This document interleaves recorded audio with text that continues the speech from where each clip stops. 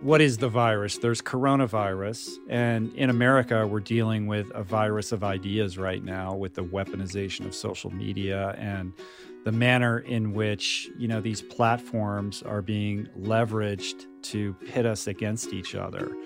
I think that's a virus. And I think certainly the argument can be made that humanity is a virus on the planet in the manner in which we approach it from a consumptive perspective rather than a sustainable one. And I think until we get a handle on how we manage the animals on the planet for our food sources, we're going to continue to see these outbreaks, and they're only going to get worse. I mean, I feel like coronavirus is a very mild reminder that we're a guest on this planet. Like, it could be so much more deadly and virulent. It's like we've been given this wake-up call. It's like this way of saying, like, hey, you guys need to really get your shit together and change the way that you operate or function, because this ain't working. That was the seductive and oh so mellifluous tones of the one and only Rich Roll, talking to me live from his mountaintop home in Malibu Canyon, Southern California. Rich is my go-to wellness guru and podcasting hero, who recently took a couple of hours out of his Zen-like existence to talk to me about myriad things, including his beautiful new book, Voicing Change, a stunning collection of images and words from 50 of his favourite Rich Roll podcast conversations over the last few years, of which we'll talk much more in a few moments. But first, I am so excited to be able to announce today's show is brought to you by the world-famous, legendary, whole food dietary daily supplement Athletic Greens. Ta-da! This is so cool.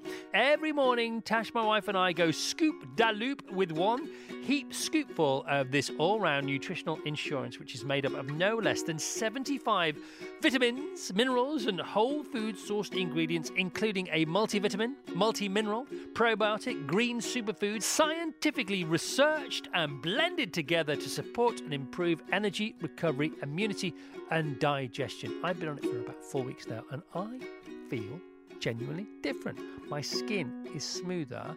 I love a nap in the day. I don't always get to have one, but now if I don't, somehow it feels okay. It could be a placebo effect, but I don't think it is. Well, whichever way I look at it, I think Athletic Greens is working for me. A deep seaweed green, like nature itself. This eye candy concoction takes just a few seconds, like no more than 5 or 6. Okay, 10 tops.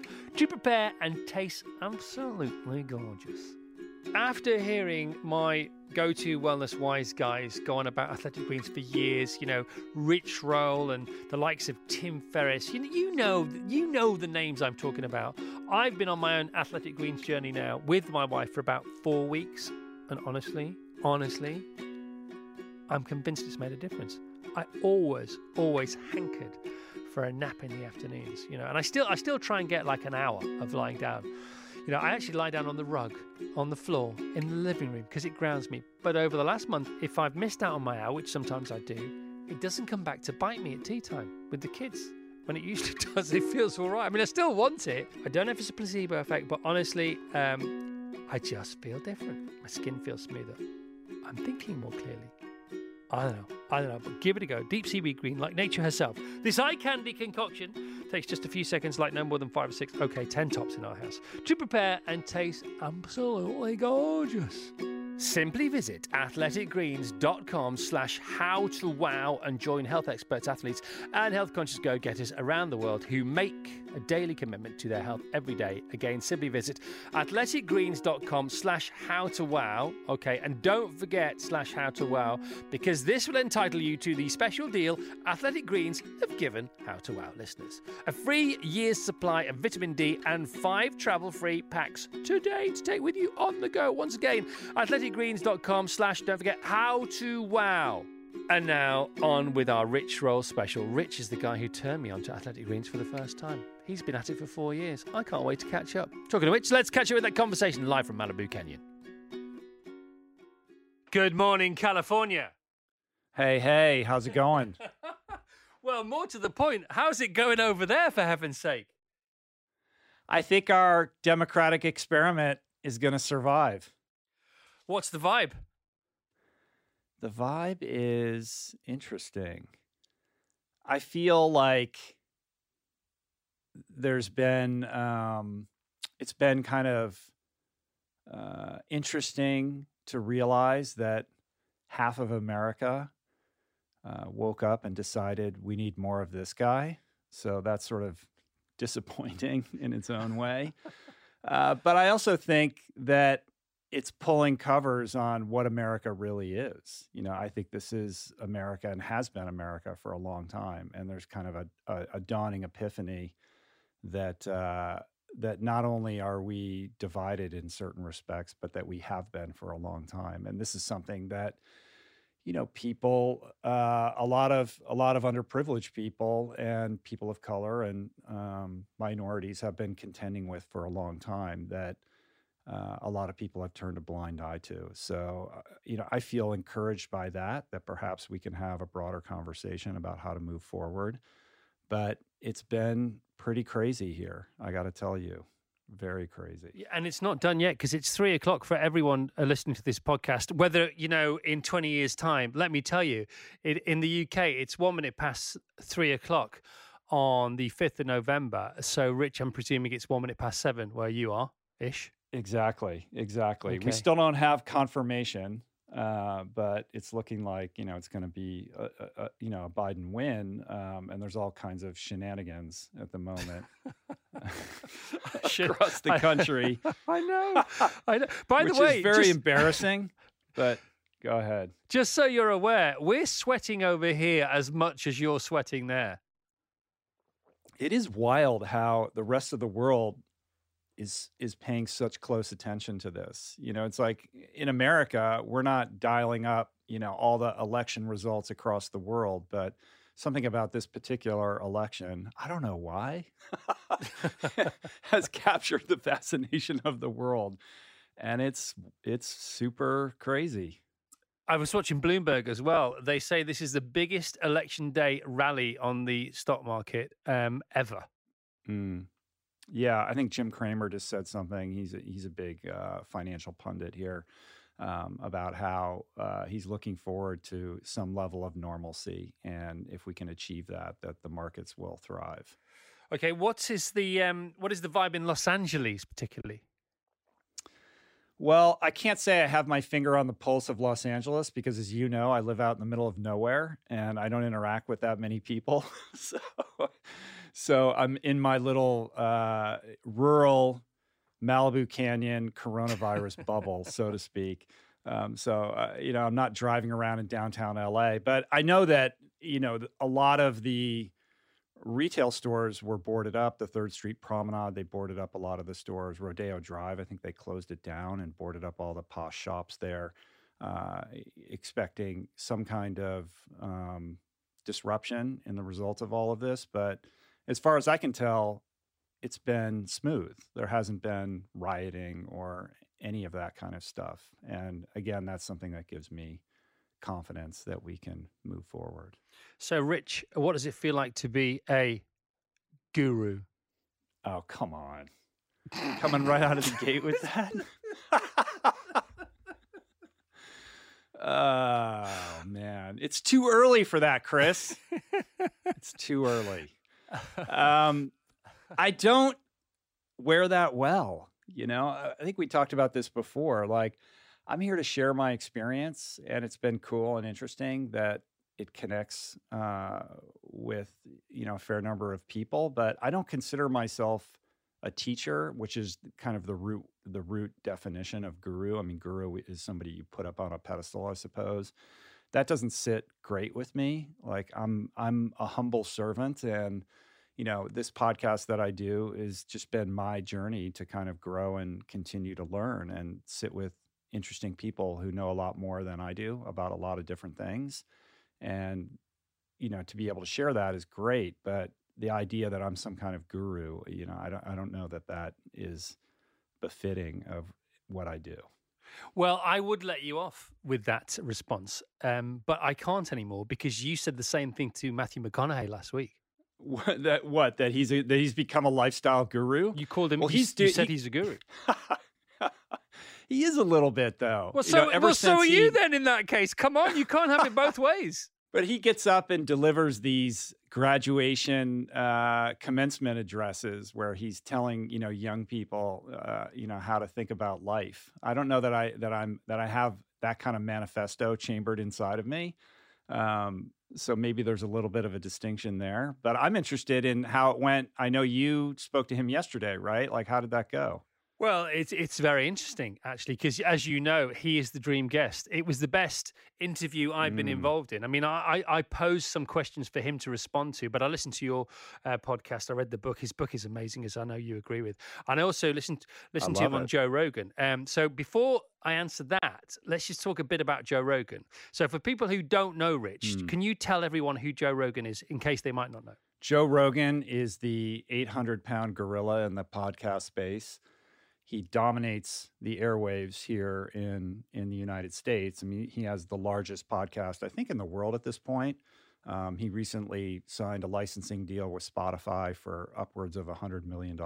And he captures the lion's share of young male listeners across the world, I think. I mean, I think that if you're a young male between the ages of 17 and maybe even upwards of 40, he's quite possibly the most important media figure in your life. And over the course of, the decade plus that he's been doing a podcast, he's grown it into this behemoth. And he sits down with all kinds of people. He's had Bernie Sanders on, but he also has Matthew McConaughey on. He has Elon Musk on, and then he'll have Alex Jones on. So it's entertaining. And look, I've been on his show twice. I have a good relationship with him. I don't agree with him on everything, but I think he's become, a sort of not only an important voice in culture, but also a lightning rod for a lot of people. He's controversial to say the least. So my wife Natasha, who you've met, and we listened to your second appearance together on Joe Rogan, and she was really protective of you. Why? Because she thought he was gonna steamroll me or something? Yeah, she was scared for you. I said, he'll be fine. I mean, obviously this happened years ago, but we listened to it last week. I said, he's going to be fine. It's going to be okay. It was so long ago. All I remember about that experience is that we didn't talk about anything having to do with my life. We were talking about like echolocation and like ant colonies and all kinds of strange, topics, whatever. I mean, it's the Joe Rogan experience, right? It's like whatever he wants to talk about. Yeah, well, you talked about lots, actually. You talked about being plant-based. You talked about the blue zones. You talked about him hunting and killing meat, which is a much more sustainable and direct relationship. If you are going to eat animals, if you are going to eat sentient beings, you had a very interesting conversation about honeycomb and whether you could eat honey as a vegan, as a committed vegan, as being plant-based, because you kept bees then. Are you still keeping bees now? No, we don't have bees anymore, but we did for a period of time. Yeah, and you talked about that amazing invention that this guy came up with, this sort of changed the angle or the confluence of the honeycomb so you could get the honey out of the hive without upsetting the bees. Right, yeah, I have a vague recollection of that. It was so long ago. I don't remember what we talked about. Yeah, I do remember I think there was a guy with a Kickstarter. I don't know what's going on with him now, but he had come up with some way of harvesting honey that was kinder and more sustainable in terms of protecting bee colonies. And I think there's 2 points with that. I mean, one is when you start talking about veganism, adopting a plant-based diet, a lot of the arguments that come up are really edge cases. Like, what do you think about honey? And, what about the eggs that the chickens in my backyard, lay? Is that okay? Is that ethical? And as I recall, we talked about all of that kind of stuff. But I think, what that misses is the, bigger issues that we can all align on, which is that there are huge ills with factory farming and the meat that we find in our supermarkets and the, primary way in which most people consume the meat and dairy products in their diet. So we could talk about honey and all the rest, but those are really like kind of, on the margins of the ethical discussion, testing the outside parameters of, where your ethics lie. But the real conversation is about, basically the industrialization of our meat and dairy industry and how those products are produced and how we consume them. What's wonderful about podcasts, of course, you know this better than most, is that because I listened to that recently, it's so fresh in my mind. And you're like, well, that was years ago. I can't remember a damn thing. It's so funny because you're often on the other end of that conversation, aren't you? Well, of course. Listen, you talk to people for a living and have been doing it a lot longer than I have. If I was to pull up some interview you did like 8 years ago and, grilled you on it, you probably wouldn't remember anything about it. I mean, you're doing, I do one or two of these a week, but you're doing it every single day. No, but that's what I love. I'm talking about it as a positive with podcasts because they can seem so fresh to the listener. You feel like you've just found it for the first time, and that's why I love them so much. It was also funny when you were talking to Joe. This is the second time you were on because he was thrilled at getting 1 million downloads per show. I remember, and he's like, "Hey man, I got 1 million downloads a show," and that was a big deal back then, wasn't it? Yeah, for sure. And little did he know that he'd be getting, I think he gets like 100 million a month now or something like that. Like his numbers are bananas compared to what it was back then. But, to his credit, he basically just kept doing his thing and he never allowed this success to kind of pervert or change his method. And he's tried to retain, some fidelity to that. And, the audience just showed up. And I think there's a lesson in there about, consistency and just, staying in the game. And, the fact that he's grown to such a large extent, I mean, it's unbelievable. And I think it just bodes well for the podcasting environment at large. I think we're still very much in our late infancy or early adolescence with all of this. And there's tons of room to grow. I mean, I talk to people every single day who say, I've never listened to a podcast. I mean, there's still a lot of people out there that are just discovering this medium that I've been in love with for a long time. And I think we're only going to continue to see it grow. So what's going on with his Spotify deal? Because he signed this big deal and he was supposed to be exclusive to Spotify, but he's still on everywhere. What's going on there? I mean, my understanding is that he signed this deal, I don't know, 6 months ago or whatever. It's not, they didn't buy his show. It's a licensing deal. He still retains complete creative control over it. And upon executing that deal, the show started to air on Spotify because prior to that, he was not on Spotify. He was on YouTube and all the typical platforms. But I believe starting in January, it's going to be a Spotify exclusive. So he will disappear from YouTube and from Apple Podcasts and that whole ecosystem and will only be on Spotify, with the exception of his podcast clips YouTube channel where he can put up 5-10 minute little interludes from his show, and that will remain on YouTube. So it's going to be interesting to see, if you're going to want to see or listen to Joe Rogan, you're going to have to go to Spotify, and they've built in a video player now. So when you pull up his show, you have the option of either just listening to it in audio only or watching the video on your device or your desktop. Has anybody swept in for you yet? No. I'm waiting for that big Spotify money, Chris. Where is it? So for people, how does your model work? I mean, without giving too much away because it's your own private business. Yeah. Because you've started to pop up in the middle with ads in the middle of your chats as well. Because you play around with it. You move. It's a movable feast, isn't it? Yeah, I mean, I'm always experimenting with it. I'm not set to any specific way of doing it. I just want to make sure that it's a good experience for the listener. So it's an ad model. I did it for years without monetizing it at all, and never thought of it as something that would be, a vocation that would feed my family. But it's grown into that.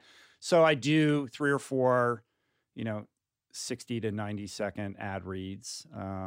And those rates are based on the audience size. And for a long time, I would front load them and put them all in the front with the introduction. There was some griping like, oh, it takes too long to get to the interview. So now I've played around with breaking them up and putting a few in the middle. And, we'll see how it goes. I mean, I'm always kind of like tweaking it. But yeah, it's essentially, it's basically ad supported.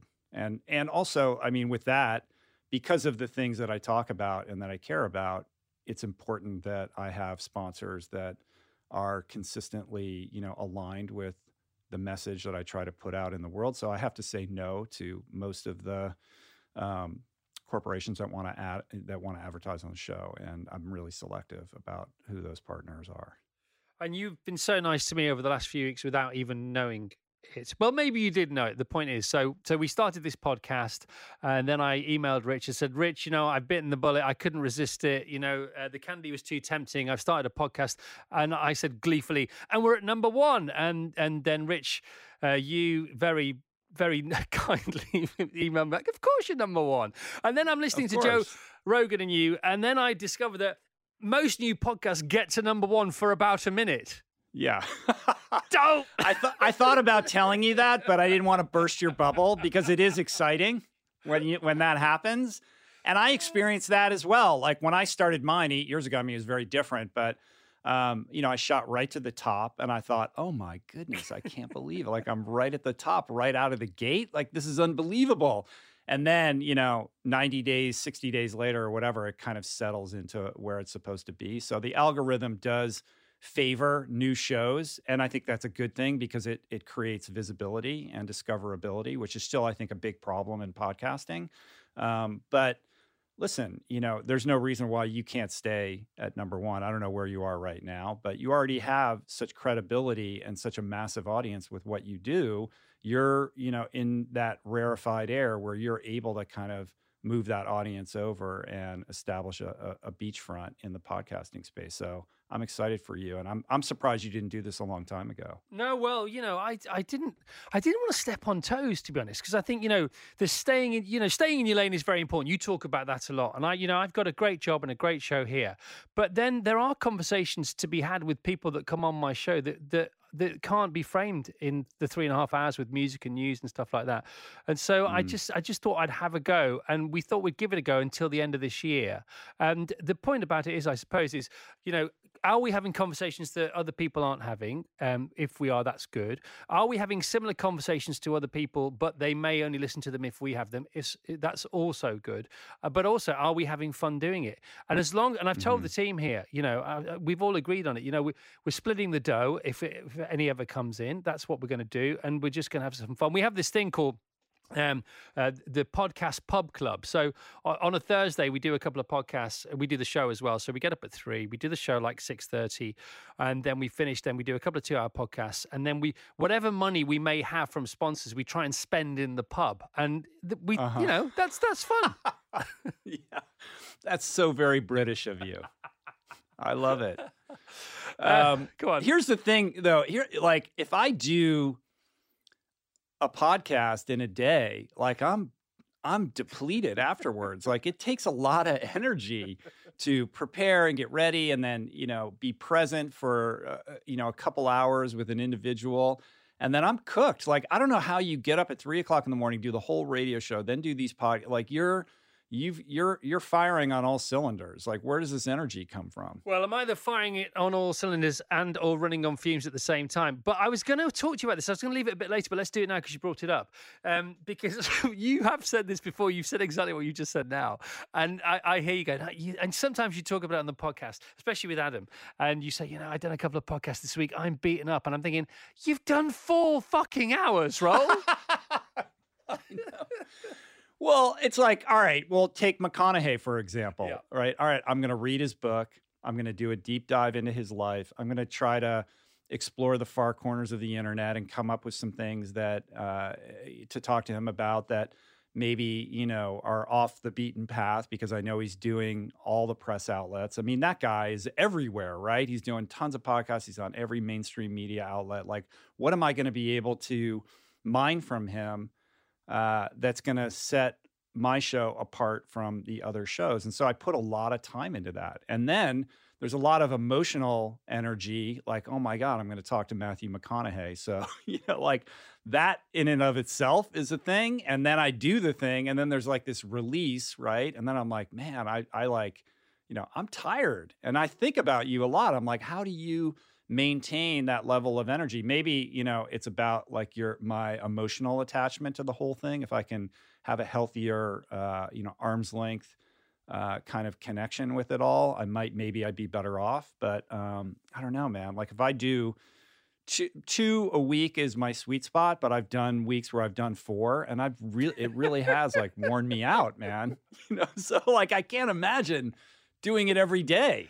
It's like being a lifeguard for you on Venice Beach and saying, I had to rescue 2 people this year.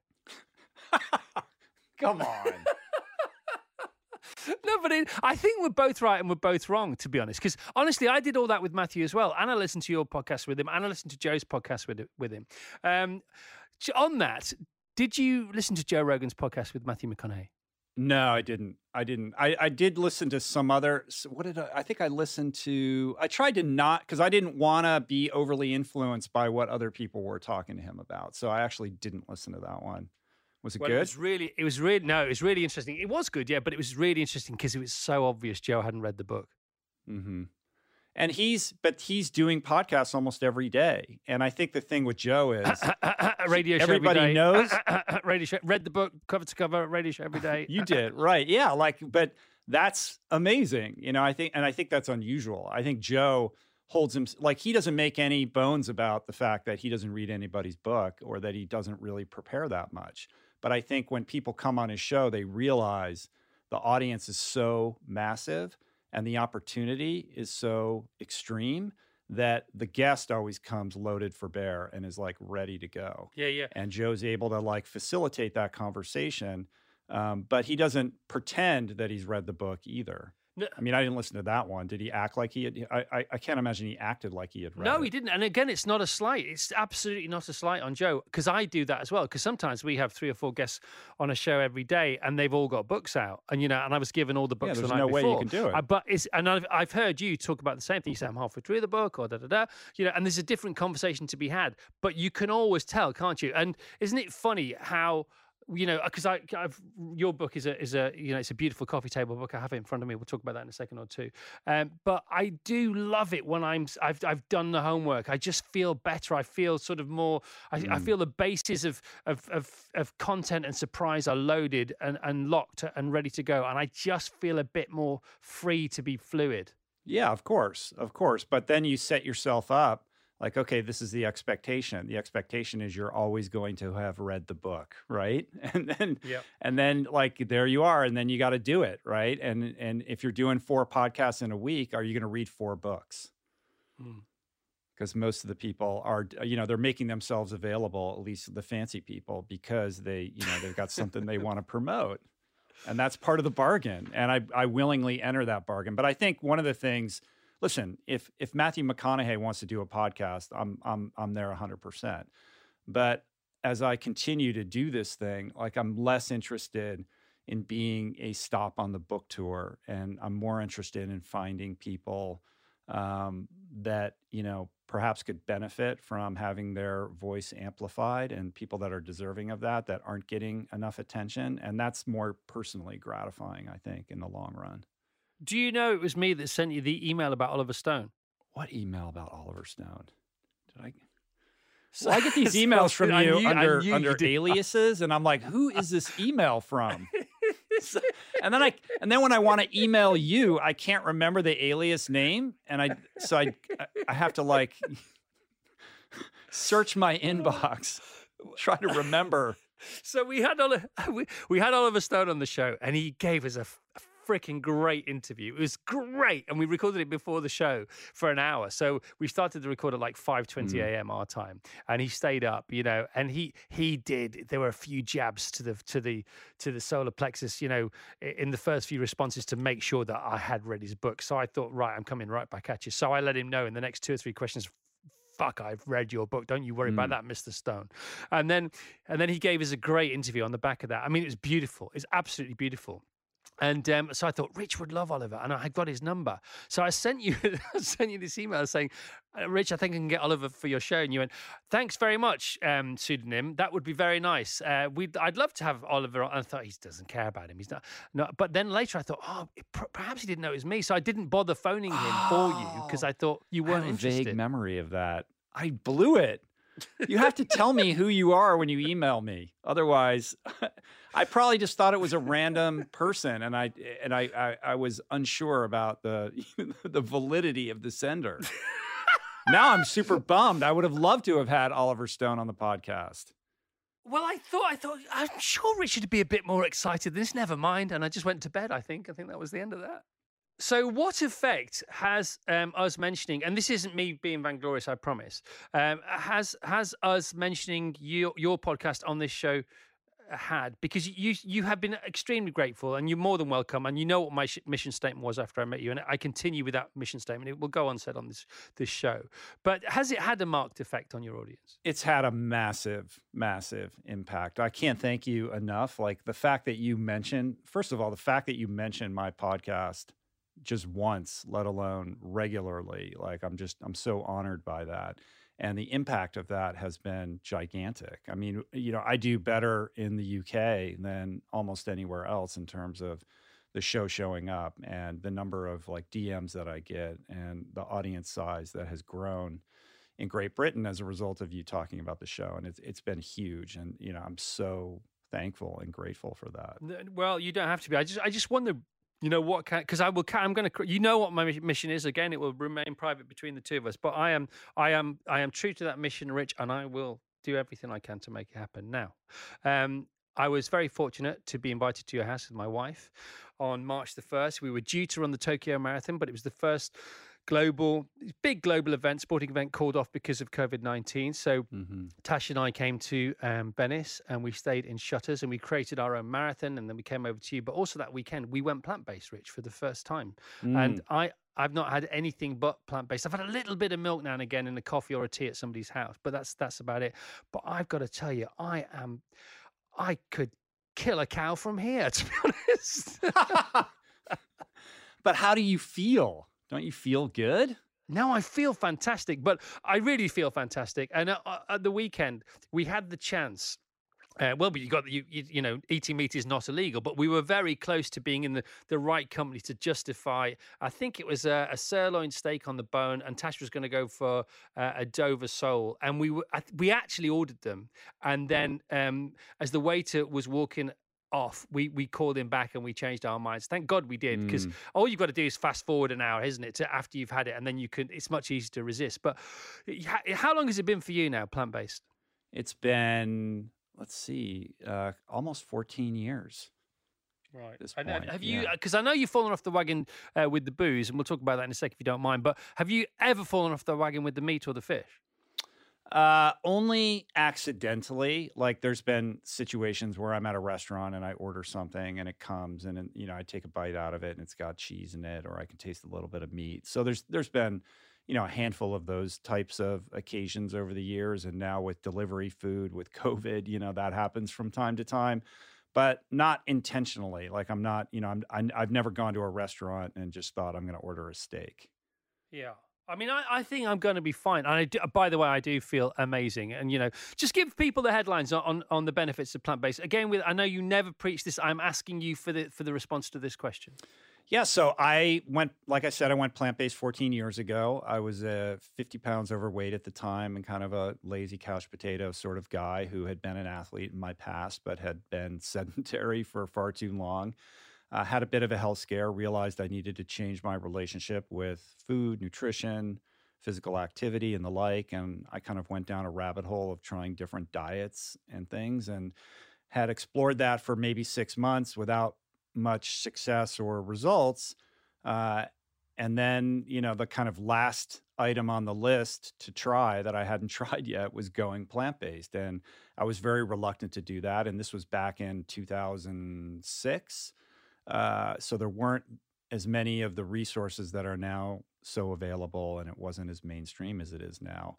But I did have a buddy, a friend of mine who I used to swim against, who was a big proponent of it, gave it a shot, not thinking that it would agree with me. But when I removed all animal products from my diet, meat and dairy, and focused on eating whole plant foods, pretty quickly, like within a week, I felt a dramatic shift in my energy. My vitality improved, my sleep improved.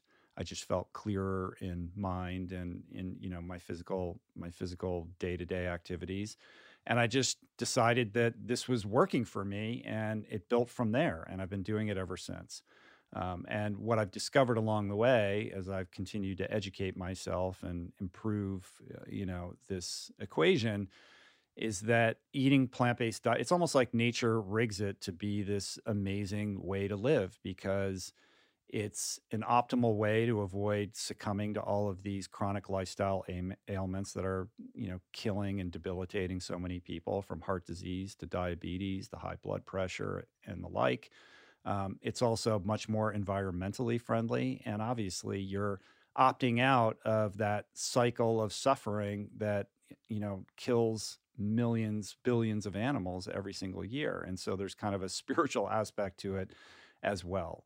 And all of those things together, make it kind of this beautiful lifestyle to live. See, I feel more stable. So the energy thing I get, and it's not a burst of energy, is it? I find that psychologically and not as far as sort of high and dynamic energy is concerned, but I feel like I my sort of mental stamina, I can go all day. I can go all day and I feel much more stable and balanced. And that's what it's given me. And I seem to have, this, I'm not so prone to reaction. I've got more time, even more time to respond now, or even choose not to respond. And I really like that. I mean, it's given me so much sort of mental space that, I'm now looking at other things in my life, which were so far on the horizon of, my to-do list or sorting myself out with. And that's what I've found it's given me. But we're 6 to 7 months in, 7 to 8 months in, actually, Tash and I. Does more come? Do you feel more calm, more tranquil, more I feel a lot more sensitive as well. And I feel, even though I'm more sensitive to what's going on in the world, it doesn't wobble me more. I'm just more aware of it. And in a way, it's like almost, an old FM radio when you can't quite get it tuned in, and the white noise is getting less and less and less, and everything's getting a little bit more clear. Do you think that's got something to do with it? Yeah, I mean, I think it's really interesting that you're having that experience. I mean, that really is kind of this, spiritual awakening that you have. And that's not something that I lead with. It's certainly been my experience, but it's so kind of ephemeral. It's hard for people to wrap their heads around it unless they're experiencing it themselves.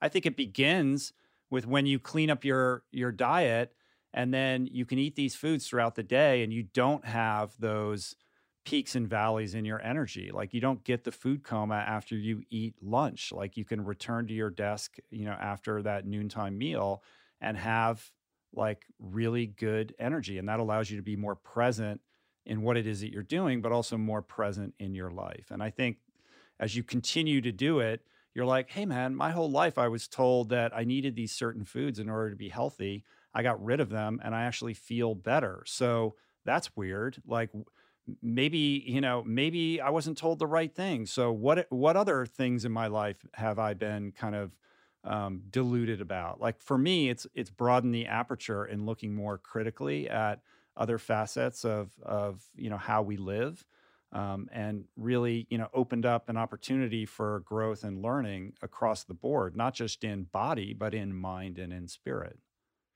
And will I continue to feel, have you got any heads up of what I can get ahead of now, or should I just let it all happen? I think you should just let it all happen. But I'm so thrilled that like you've made this switch and you've stuck with it. And I think that alone also, like, making a commitment to something that seems difficult and then staying with it, and even to the point of like ordering the steak and then telling the waiter to take it back. Like, there's a like, that's an esteemable act, right? Like, that gives you a sense of self-esteem. Like, I resisted that temptation. And what is the cascading downstream impact of doing something like that? Like, I think all of those little decisions that we make every single day either move us towards that better individual that we aspire to be, or move us away from it. And that's a perfect example of, something that, seems perhaps somewhat insignificant in the moment, but I think those things are really meaningful.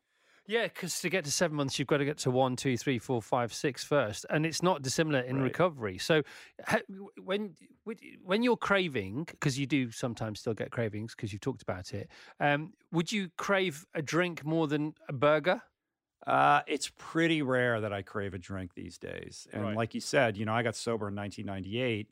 And about 13 years in, I had a little bit of a relapse and had to reset things. And that's now been almost 9 years at this point since that happened. So it's not that it never happens. Like there'll be moments where I think, oh, beer would be good, or wouldn't it be nice to, go out for cocktails? But that's not often. But, I'll feel that pang for a cheeseburger every once in a while. Or if I'm driving by a barbecue spot and I can, smell them cooking, I'll think, wow, that would be, that would taste good. So, just because I've gone plant-based doesn't mean that I now, find all of that, horrible to the senses.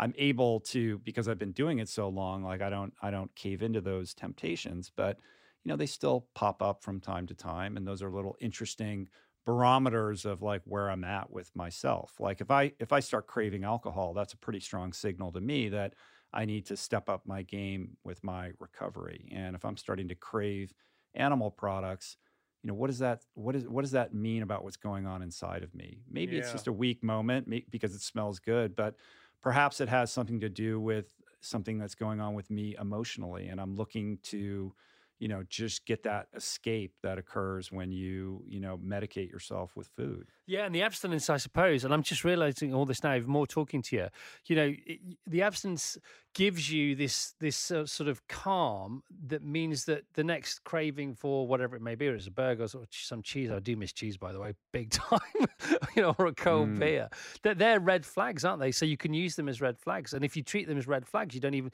the craving doesn't even come into it.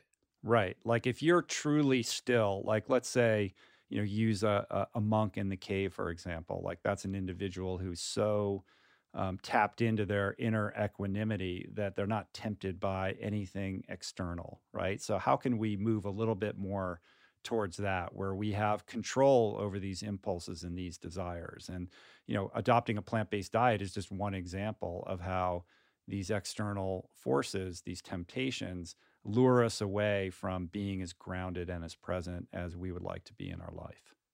And where do you sit on zero alcohol beer on a hot day, a really sort of cold zero alcohol beer with say a Beyond Burger? That's like living in this, a poor man's version of the Matrix, right? Like I want to have that experience without feeling guilty about it. It is interesting now, there's so many meat and dairy analog food products, and they're getting better and better at making them taste closer and closer to the real thing. And I think overall, these are great things. Like I think they're transition foods for people. Like if you can get people eating Beyond Burgers rather than regular cheeseburgers, that's a step in the right direction.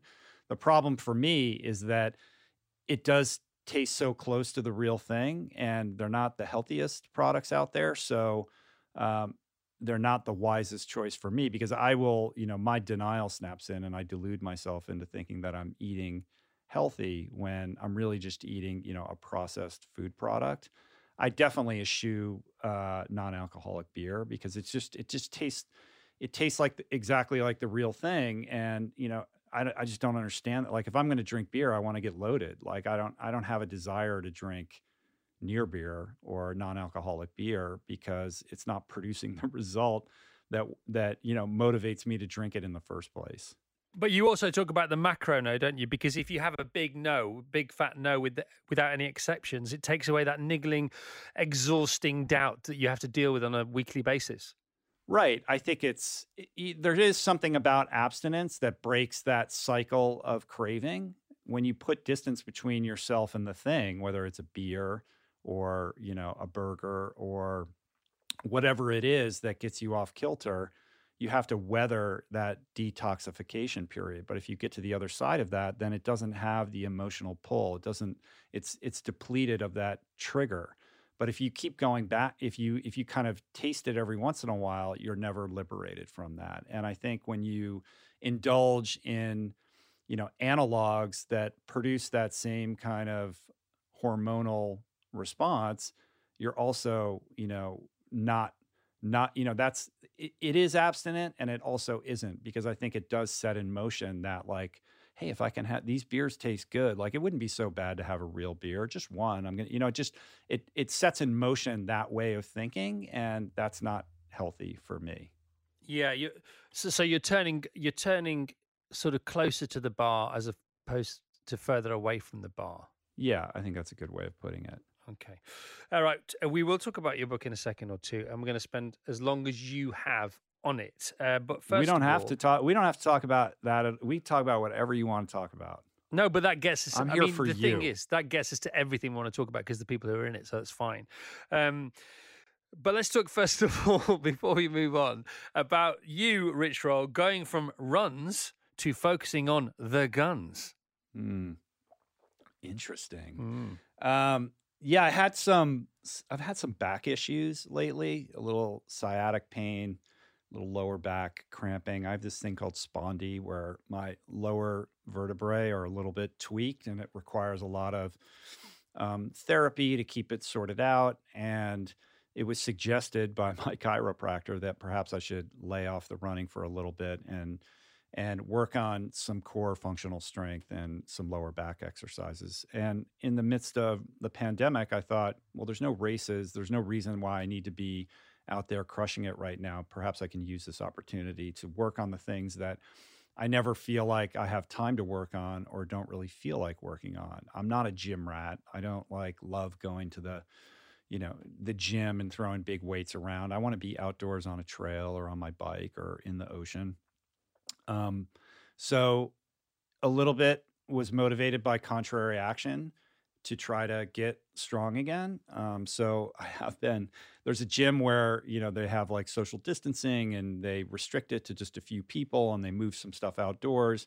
So I've been going to this weight room and, working on my core strength and working on just some basic general, strength training for the first time in a really long time. And I thought, this is, I lifted weights when I was swimming in college, but I really haven't been in the gym that much ever since. And I thought, I wonder, at this point in my life, I just turned 54. I've been plant-based for a very long time. What would it be like to, pack on a little bit of muscle and see how that would go? And so I've been doing that. And then I actually got too beefy about a month ago and started to back off a little bit because I was getting too big. And my wife was like, you look super chunky, not like fat, but you look like, yeah, it's she's like, what are you doing? So I was able to, put on muscle, no problem. The whole protein thing is such a fallacy. And, and I thought also being 54, I wonder, cause with sarcopenia, it gets harder to get strong. You can still push the limits as an endurance athlete, but there's a cap on, packing on muscle, but it doesn't seem to have had a problem. And my back is feeling better. So I'm going to start doing a little bit more running because I prefer that anyway. Well, they do say, don't they, that weight training helps with the old testosterone, which could help in other departments. Any news there? Yes. This is true. This is true. Is that it? Is that all I'm going to get? What do you want me to say? It's all good. It's all good downstairs and with the wife. Oh, dear. I'll put it that way. Because you did mention, it made me laugh out loud. I spat my tea out, actually, about the fact you were going for the guns because you had a photo shoot to do with this new book that was coming out in a few months' time. You said that yourself, by the way. Yeah, I know. I was like, well, let's rock it out and see what I can do. I've pushed the envelope out a little bit on that because I had to take a little bit of a break, but I'm gonna get back into it. So because it would be look, part of everything that I do, it's how do I carry this message of healthy living? Is it a podcast? Is it a book? Is it do I, make a video? Do I stand on a stage and give a talk?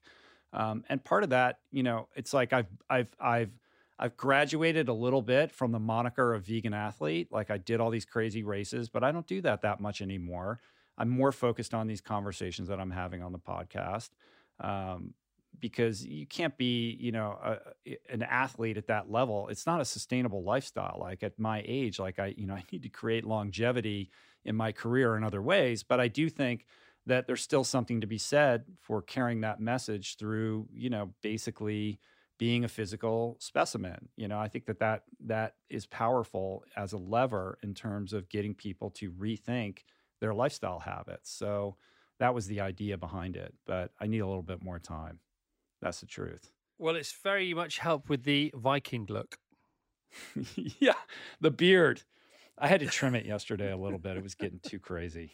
No, but did you check? Because in your book, just right at the end of it, in the gratitude section, which we'll finish this podcast with when we come to it, did you check with Wim about nicking his look? I did. Well, it's funny. I've posted a couple pictures on Instagram of me, and the recurring comment is, I thought this was Wim Hof. So, yeah, I should check in with him and let him know that, pay him a royalty or something. I mean, you do look like his long lost twin. Of course, he has a twin, so you'd be his triplet. Yeah, I know. Also, I'm probably like 15 years younger than him, so I don't know how great that is. That people are telling me I look like him. To me, all I hear is like, shave the beard. You look like you're 100 years old right now. I think you look cool. Have you got a watch deal, by the way? Because the watch is perfectly in frame. No, I don't have a watch deal. Only you would ask me that. Yeah, but I don't care. It's the thing that came to mind because when like who is it, like Leonardo DiCaprio, or who's the other guy, John Travolta? He's always got that's the watch deal pose you've got going on there. Yeah, I know. You should. I'm gonna look into that. Is that a Whoop on your wrist? I do have a Whoop. Yeah. Have you checked out the Whoop yet? No, Whoop is big here. I think it's getting big here. We get. It's funny, isn't it? Because even though we were here like a million years before the US, you still lead the way in so much more.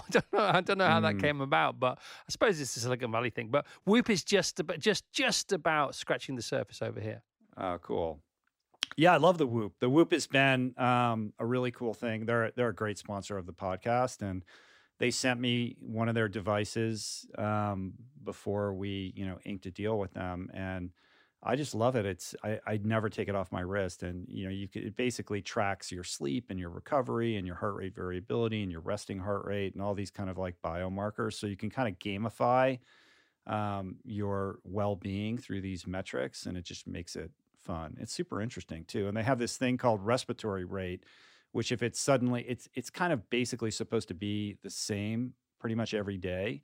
And if it's suddenly out of whack, they've discovered that that's a pretty good arbiter that you might be getting sick. It's almost like an early warning flag that you should probably go get a COVID test. So that's been super cool too. It's funny because very similar, a lot of similar products have come and gone, but I know that a lot of people, in your position, public profile, maybe sent one, you have a sponsor with Whoop as well, but they have stuck with this. This seems to be one that's sticking, and that's quite rare nowadays. Yeah. I mean, I stand behind it. I really like it. I mean, there's a competitor to it called Oura Ring, which is a similar device, but it's less obtrusive because it's just a ring on your finger as opposed to this, strap on your wrist. But I think these things are cool. I mean, I think it's important that you don't become like dependent on them. Like, you should, not let them become predictors of how you're going to like, if you wake up and your recovery score is low, that shouldn't be an excuse to like lay in bed all day. I think, these things have their benefits, but, you also have to, have a healthy relationship with them as well.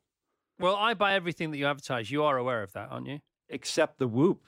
Yeah, except obviously. The Whoop. Yeah, it's because I have a phobia with technology. I don't wear a watch. I don't have a phone. I have an email address that you don't recognize when I offer you Oliver Stone as a guest. What is that about? What is it? I mean, let's start with the email thing. Like, are you afraid to put your own name on an email? Like, what is that about? No, not at all. I mean, the thing is, I like the space that not having a phone has given me, and the phone, because a phone isn't a phone now, isn't it? It should be sort of it should be taken down in some kind of trade description, that because it's not a phone, it's this supercomputer in your hand, but we still call it a phone. And I think that's psychologically, I think that's a very clever play on behalf of all the phone companies still. So it was the computer aspect I didn't want, and what do? I get up in the morning, I've got a million children, I do my commute, I run into work from where I park the car, I do the show, I have great fun with my friends here, I have community, we talk things out, so we have a bit of therapy going on, we're collegiate, we go out after the show to the podcast pub thing, sometimes I get home, we've got twins under 2, and we got an 11-year-old and an 8-year-old, and then I have a daughter who's given us 2 beautiful grandchildren, and I have to go to bed at like 7:30 at night, and so I don't have time, and it was encroaching. in my time. And also, it was reversible. We've read the books, Atomic Habits, Tiny Habits, Mark Manson's books. It was a reversible decision. So I just tried it. I tried not having it for a month, and my life became infinitely better. Now, back to your question about the email. Tash was getting very pissed off with people becoming my new PA, which she wasn't happy about whatsoever. And so I then I took on this new email under a nom de plume, which I used to employ as a writer back in the 90s. And his name. You now hopefully will never forget it. I'll remember it Madonna now. As a guest next, or whoever it's going to be. But that was my journey, and it's not a terrible one to be in the middle of. I think that you have earned the moniker of guru, because that's no small feat to be able to accomplish that. And I believe you 100% when you say you're a happier, more well-adjusted individual for having, ditched the device. And, it's no easy thing to do that. So I commend you. I don't know that I could get there. I feel so dependent upon it for what I do for a living. And the fact that you've been able to create distance between yourself and the overwhelming temptation that supercomputer in our pocket holds is quite an accomplishment. So, Rich, we're 1 hour into this As Live podcast. Have you got any more news whether you have a new president or not? I don't think so. I have turned off my devices to focus on talking to you. As far as I know, it's looking like Biden, but we don't have confirmation. So I don't think that that's changed. It's probably not going to be. Maybe by the end of today, we'll know. I don't know. If I can break the news to Rich Roll on a podcast that you have a new president, I am done in this job. That is me over. Right. Well, that would be a green light right there, wouldn't it? Yeah, that would be. Matthew would have that. Yeah, it's a green light. I love Matthew when he said, when we used to come downstairs as a child, we used to enter the kitchen with our tail between our legs, and our mom used to say, "Get your butt back upstairs and don't you come down until you see the roses in the vase ahead of the dust on the table." The thing that's amazing is the facility with which he can whip those things up. Like seemingly effortlessly, he can, enrapture you with a poetic monologue that he's just able to summon without any effort. Do you think he does that at home? He walks around his house and just lets loose with like these prophetic, diamonds of wisdom that flow from the tongue? I think maybe because, when he tells all those stories about he comes from a family of storytellers and you better be funny and you better be quick and funny. Otherwise, somebody's going to get there first. I think he came from the school of Hard Knocks, from a sort of anecdotal badinage point of view. I mean, you have a lovely prosaic, poetic way about the way you speak. Where's that come from? I don't know. Probably my insecurity and wanting to sound smarter than I am. It's not that good. Yeah, okay. It's not working. Noted. All right. No, it is. Of course it is. So here we are, 1 hour in. So we're 1 hour into a podcast. I'm new to this now. I feel fresh as a daisy. How do you feel? It's funny. I feel like that's that little refrain that you just did is a relic of your radio experience. Like you don't have to remind people how long they are into a podcast. It's like when somebody's in the middle of a podcast and they say, "I'm here today with Rich Roll. We're back." It's like you don't have. They already know that. They dialed it up intentionally. They're here for the journey. It doesn't matter how long it is. No, I get that. I get that entirely. And that honestly, I'm just asking you from an exploratory point of view. How. Because this has flown by. This first hour has absolutely flown by for me. When you're doing a podcast, Rich, and you've done hundreds of them, do you look at the clock sometimes and think, "Oh God, we're 15 minutes and this is dragging this one." That's definitely happened. Really, it's definitely happened. Or it's like, listen, when you have someone who's a great conversationalist, you could do 3 hours and it goes by instantaneously.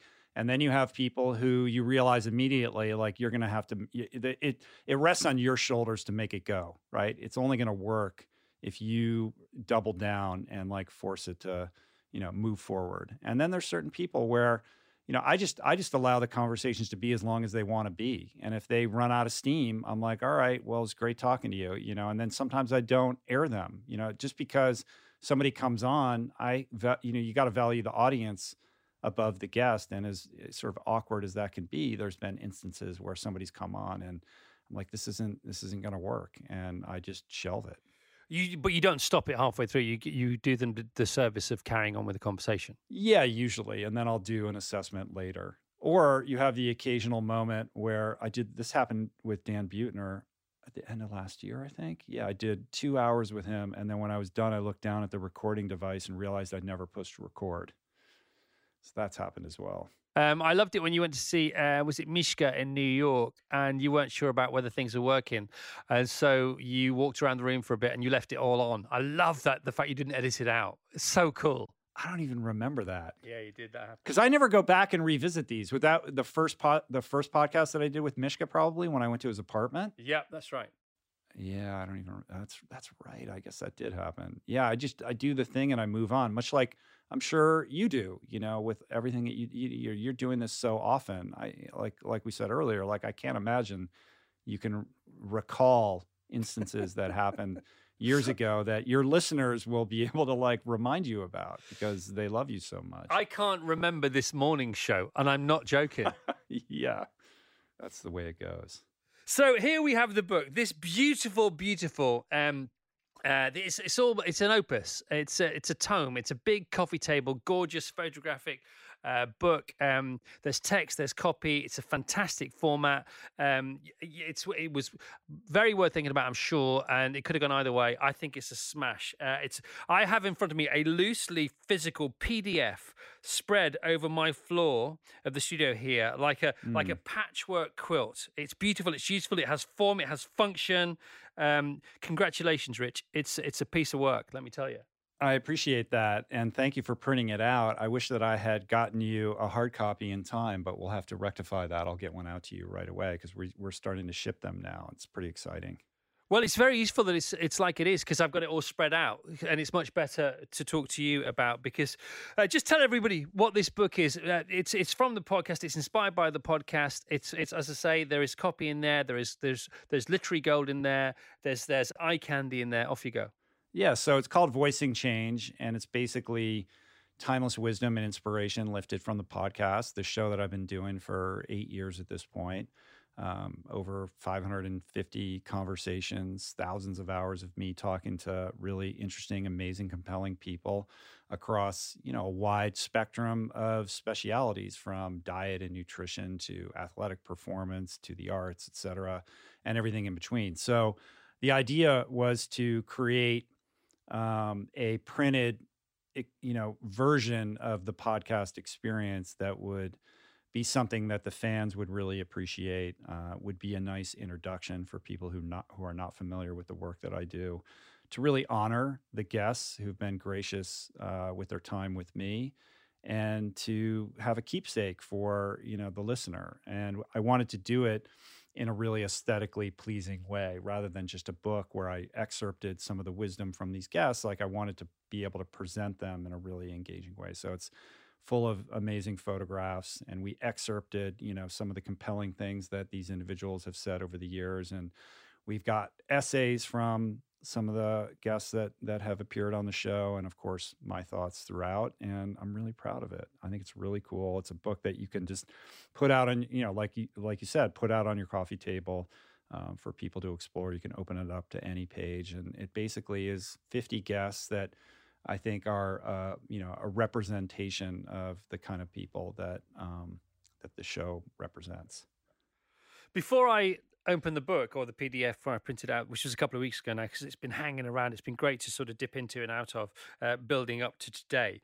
I was gonna come up with my top 5 Rich Roll podcast guests, or I was going to try and predict who yours might be. I know it's a silly game, and then I played it with Tash, my wife, and we almost came up with the exact same 5. And then I looked at the book for the first time. I thought, I've left out Julie, your wife, so that can't happen.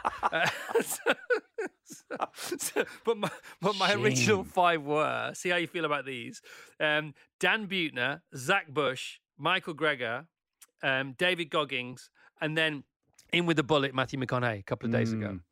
Yeah, that's a good list. I mean, they're all in the book except for McConaughey, of course, because we just had him on. But all those individuals are represented in this book. We got some Brits in there too. We got Russell Brand in there, of course. We got John McAvoy, who you should definitely have on your podcast as well and on your radio show if you're not familiar with his story, or if you no, of course I am. Of course I am. And you got Riddle in there as well, right. And you got the 1 year no beer guy in there as well. Andy Ramage. Has he been on your radio show? No, actually, we reached out to him last. And he came on for like we had a really busy show, and I think you mentioned him, or I can't remember how he came onto our radar. And I think we had him on for 30 seconds into another interview, and I said, "Look, we've got to catch up." And I think that's going to happen on the radio show and or the podcast too. But of course, the top 5. This is the top 5 is a nice, fun game, but it does leave out everybody else. So let's get on to some of the people in this book and some of the things they have to say, and you meet these subjects in the middle. First of all, just to get Julie out of the way in the nicest sense possible, your wife, was it a deal breaker that she had to have the hottest portrait picture in the book? Listen, I like being married to my wife. She's going to have to be a priority in this book. You know what I'm saying? She's deserving of her slot. Let's make no mistake about that. But I gave her full editorial control over her complete spread in here. And she got to pick all the photos and all of that. And I think those photos are really cool. No, they are really cool. But we definitely get 3 pretty big tenets of a character via the photographs. Because we get Zen, we get Rock Chick, and then we get, I don't know how to describe the third one. I'm not even going to go there, Rich. We're going to just leave that to the imagination. Let's just do Buy that. the book. Buy the book, everyone. Yes. So you can come up with your own adjective for that. That'd be fun. Right. Your objective adjective for that. Exactly. So first of all, we're on Julie, so let's talk about Julie. My wife would like to ask you, she in fact, she instructed me to ask you on the podcast, how do we get her cheese? First of all, tell the world about her cheese, and how do we get her cheese here in the UK? So Julie launched a plant-based cheese line. It's called Shrimu, Srimu. And she would describe it as not as vegan cheese, but as the next evolution of cheese. Like, she's really perfected the art of coming up with these artisanal plant-based cheeses that you just can't believe there's no dairy in them. Like, she's got these wheels that are similar to a fine Camembert or a Brie or a Gouda or a mozzarella, and they're really something quite extraordinary. So she launched this direct-to-consumer company last year. It's a subscription-based service, although we just started selling the products at Erewhon, which is the fancy kind of health food chain of grocery stores here in Los Angeles. That just happened this week, so that's exciting. But she's still very much in the early stages of all of this. She's going out for a second capital raise soon.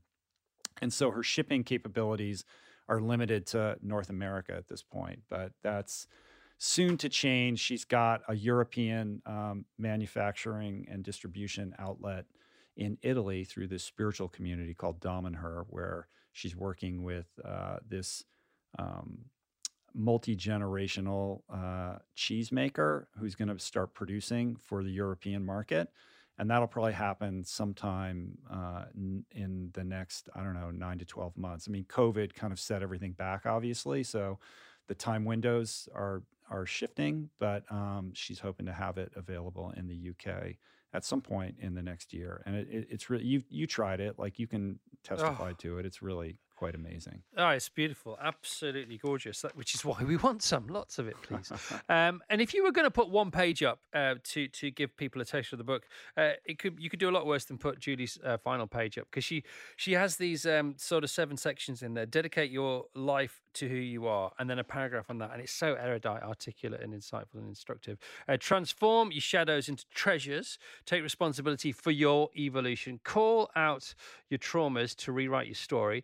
Perspective is your superpower. Your journey is unique to you alone, and meaning derives from sharing our gifts, which is awesome. Right, so let's go to We'll talk about some things you always talk about in your podcast via some of the people in your book, because that's the way it works, I suppose. Dr. Michael Gervais, who's awesome, he talks about first principles a lot. He does in your book. There's lovely pictures of him. Just explain to people, A, what first principles are, and B, how come they're so useful. The idea of first principles, and this is something that also comes up in, do you know Farnham Street? Shane Parrish, the guy who has this blog, he talks about this a lot. He's a guy I've had in the podcast. The idea is basically that a lot of the decisions that we make and the lens through which we see the world is so clouded through our experiences and the hardwiring that we inherited from, our education and our parental upbringing, et cetera. First principles is this idea that we opt out of all of that to take a step back and analyze a problem or a decision that needs to be made from a completely objective perspective, rather than, kind of our inclination, which is to just do it the way that we've always done it. And it's kind of a rubric for problem solving and analysis that helps us think more clearly and make better decisions for ourselves. So Michael Gervais, being a high performance sports psychologist, he's working with these clients who are putting themselves in these high stress environments, from Felix Baumgartner, who's the guy who jumped from space. And there was the other guy, Luke Akins, who jumped out of a plane without a parachute and landed on a net. This is the kind of clientele that he works with. And it's about trying to get them fully integrated and centered to be able to manage those high risk environments, and analyzing the stresses that they face and the challenges that they're trying to overcome from this place of first principles is a way of freeing your thinking and your kind of emotional attachment to things so that you can perform at your best. And it's really useful, isn't it, Rich? Mm-hmm. It's hard to do, too. You realize when you try to do that how much you're influenced by your innate programming, whether, by dint of your software or your hardware, whatever's hardwired into you your whole life. Yeah, I mean, after that episode, I basically, we'd Marie Kondo'd our lives. We'd done 3 auctions for the NHS here in England under COVID. I'd sold basically everything I collected over the last 25, 30 years. And I heard that episode and I thought, I've got to go again. There's just too much stuff here, because once you get your first principles sorted out, they're the things that you really love and you really value. And if you just focus on those alone, you're done. With 8 hours sleep a night, you're done, aren't you? Mm-hmm. Mm-hmm. Yeah, and how much lighter do you feel, and how liberated do you feel, and how it changes the way that you navigate the world. Yeah, and it's so much cheaper. Right. This is true. Don't you have a whole bunch of cars though? What'd you do with those? Do you want one? I could use a car. Let me check with my first principles first. Okay. I would say now let's roll out the big guns. But the thing is that all the people on your podcast are always fantastic. You've saved or you've chosen 50 the best. It won't be the last of these books, because every single person who's been on would qualify for one of these books in the future. Dan Buettner, how fantastic is Dan Buettner as a human being? He's unbelievable. One of the most impressive, extraordinary individuals that I've ever met. I went up and visited him 2 weeks ago up in Santa Barbara, and we spent the day riding bikes around and hiking. And, he is just a font of wisdom and positivity and creativity, and very generous and charismatic. He's an unbelievable charmer. On a Kennedy level. This guy, he's one of those guys that knows how to make you feel like you're the most important person in the room, but he does it from a place of such genuine compassion. And he's just a fascinating individual to be with, because he's traveled so extensively and he's spent so much time with so many different types of people, and his ability to storytell around that is super compelling. And the work that he does through Blue Zones, trying to get people to understand, the principles for living not only a long life, but the happiest life possible, have been massive cultural levers in shifting, how people think about aging and think about how they live their life on a daily basis. And I think his work is really profound. And the work that he also does with cities, like now he goes to cities and he helps them become Blue Zone certified. And what that means is they change their infrastructure and their physical environment to be conducive to healthier lifestyle habits, and the downstream impact of that being healthier citizens, lower, healthcare costs, et cetera, and just a generally happier population. And I think that is a great act of service. And so I can't say enough good things about what an amazing human being he is. Can you tell him next time you talk to him that we bought our new house on the basis of what he said? And that's the truth. Oh, good. Yeah. What, that you're close to community and that, accessibility to other people and all of that? Two phrases, simply. He said them because he said they come top of his list every time. Walkability and bikeability. And that's why we bought the house we live in now. Yeah. That's smart. And that's something that I think about a lot. Like when I visited him in Santa Barbara, he's like, I don't have a car. I ride a bike everywhere. He lives at the top of a hill. So he's got one of those mountain bikes that has a little bit of an electric boost to it. And he's like, we just take it, him and Kathy, his girlfriend, they just take them everywhere. They go down to the town and they eat, out in these cafes. And one of the things it's left me reflecting on where I live. Like I live in a very beautiful place. I have this view of the mountains and, I'm blessed to be where I'm at, but it is a little bit isolated. Like it's a 15-minute drive to, to the town, and I'm not interacting with human beings. Like even if COVID wasn't happening, like I have to go out of my way to participate in our community. And I think that has a negative impact on my, happiness quotient at large. And I was in Austin, Texas a couple of weeks ago because of a family health thing. And I spent a couple of days there, and all I did was ride bikes around that city and, go swimming and see people out paddleboarding on the lake. And, I realized like how important like that accessibility, bikeability, and walkability is in terms of like my own personal happiness. Yeah, and you don't have to go out with people to be with people. Because we live, and you got to come over one day. You're very well. I'd love you to come and see where we live. We live right by the river, on the river. So our boat is tied up at the bottom of our garden, and there's a bridge that goes to the main town, which is about 100, 200 yards away. And then there's the coffee shops, and there's the park, and it's down to Dan. I'm not joking. This is why we bought this freaking house, and it's just changed our lives. And I know because we thought about it when we saw where your house was. I mean, you basically live in heaven. It's called Malibu Canyon, but you could also, I think it's secretly heaven. They just haven't told you. But you do have to get in your car, and that changes everything. Yeah. And you don't know that until you have the sort of luxury of not having to do it. And I think possibly for us, there's no going back. I mean, never say never, but that's how it feels right now. Yeah, I mean, I see the appeal. Is that the boat where you were broadcasting for a while? Yes. That's hilarious. So you just go out your back door right onto the boat, and you're good to go. Oh, mate, it's beautiful. You got to come and see it one day. Right, other geniuses, all geniuses, wall to wall in this book of riches, this brand new book, which is how do people get the book, by the way, Rich? We're self-publishing it, so it's only available through my website. So if you go to richroll.com/VC or you go to voicingchange.com, you can find it there. We're shipping globally. Shipping costs to the UK, there's no getting around it. That's going to be, a bit of a bite. It's expensive, but we can get it to you there. Okay. All right. I mean, you could send a load over and I could distribute them for you. I'm happy to do that. We might do. We're looking into that actually, because it would be, it would alleviate the shipping costs if we could figure out a way to get a batch over there and then send them from there. So maybe I'll talk to you about that later. Okay. So Dr. Gabor Mate, who is just another extraordinary human being, a compassionate and holistic approach to healing addiction. He reminds me of the guy who was in Repo Man. What's his name? The actor. Do you remember the actor who was in Repo Man? Yeah, what's he just has the best face ever. I know who you mean.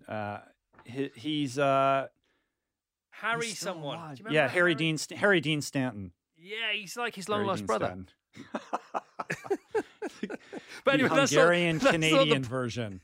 Yeah, that's not the point. The point is he's a genius. He talks about addiction a lot. Let's see what this is a little bit of the copy from the excerpt in your book to do with Dr. Gabor Mate. And he says, I believe addiction is an attempt to soothe pain in every single case. Cocaine, opiates, heroin, they are all painkillers. Alcohol is a painkiller. Cannabis is a painkiller. Crystal meth diverts you from the experience of what's going on, endless suffering, by making you feel more alive and excited, temporarily, of course. But the question isn't why the addiction, it's why the pain. Genius. Yeah, what a revelation, right? Like, what a gift to humanity that man is. I mean, his whole thing is we can't solve the addiction problem unless we solve the childhood trauma problem. And no matter who you are, like if addiction or compulsive behaviors show up in your life, the only path towards true healing is to rectify what you experienced as a young person when you were imprinted with these certain patterns. And in his experience and to his testimony, it always tracks back to early childhood experiences and basically how you were interacting with your parents and what the result of that is. And it's not about vilifying your parents, but it's about understanding how you came to be the way that you are and unpacking all of that and working your way through whatever that trauma is truly the way to resolve a lot of these addictions. And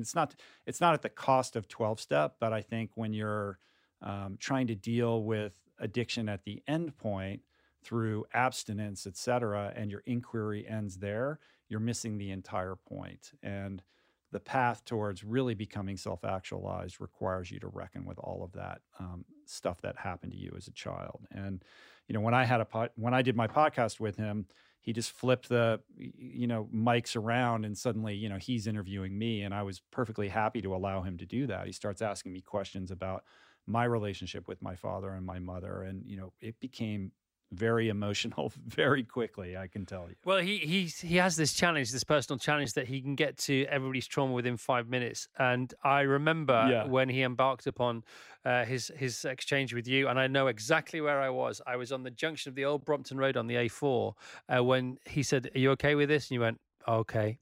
And about I think it was about 3 minutes, wasn't it, Rich? And you were done? Yeah. It did not take long at all for him to nail it. It's so clever. All right. The great and the powerful Michael Greger, MD. Oh my God, we had him on the show. He is the man.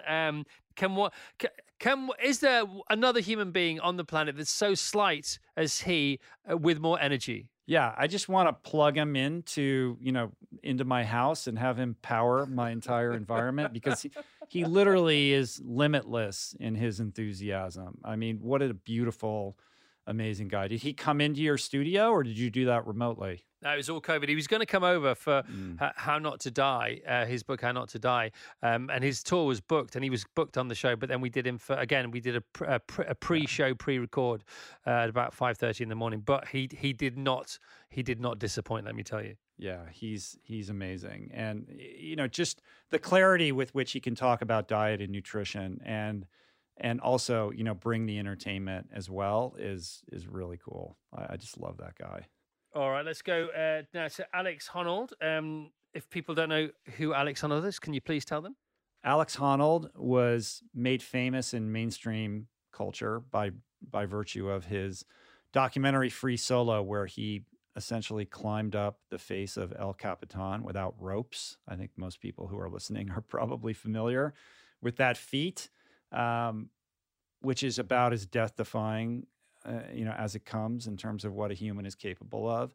So, I think that Alex is one of the most, if not the most extraordinary athlete walking planet Earth right now. Like what he's able to do is so mind-bending. Even the entire climbing community, all the people that do what he does, can't wrap their heads around what he was able to accomplish by that feat. And so, what does that say? Like, what is that about? Like, what is his relationship to fear and his own body? Like, how do you get into the frame of mind to tackle something like that, where just the tiniest thing going wrong is almost certain death? and the groundedness with which he can talk about these things. Like it's almost like he, I hesitate to say like is on the spectrum, but there's something very unique about his personality that he's able to like look at it all very objectively in a dispassionate way. And he even said in the podcast, like they scanned his brain and like he doesn't process fear in the way that a normal human being does. And I just think that that's super fascinating. Yeah, I wonder what drives him, do you think? I think it's curiosity and just an honest desire to see what he's personally capable of. And I think he just loves it. Like he loves climbing and he loves the outdoors. He's not dissimilar to Kilian Jornet, is he? Yeah, I think they're close cousins in that regard. Like they're both able to perform at a level that nobody else in their respective field, is capable of. But they're both in it for the right reasons. Like like Kilian is just, he just loves he just loves the mountains and he loves to go out running and he happens to be really good at it. But he doesn't strike me as somebody who's motivated to like win races or beat other people. Like he wants to see what he's personally capable of. But I think it really comes from a place of joy and personal exploration and respect of nature. Yeah, and Kilian's in the book as well.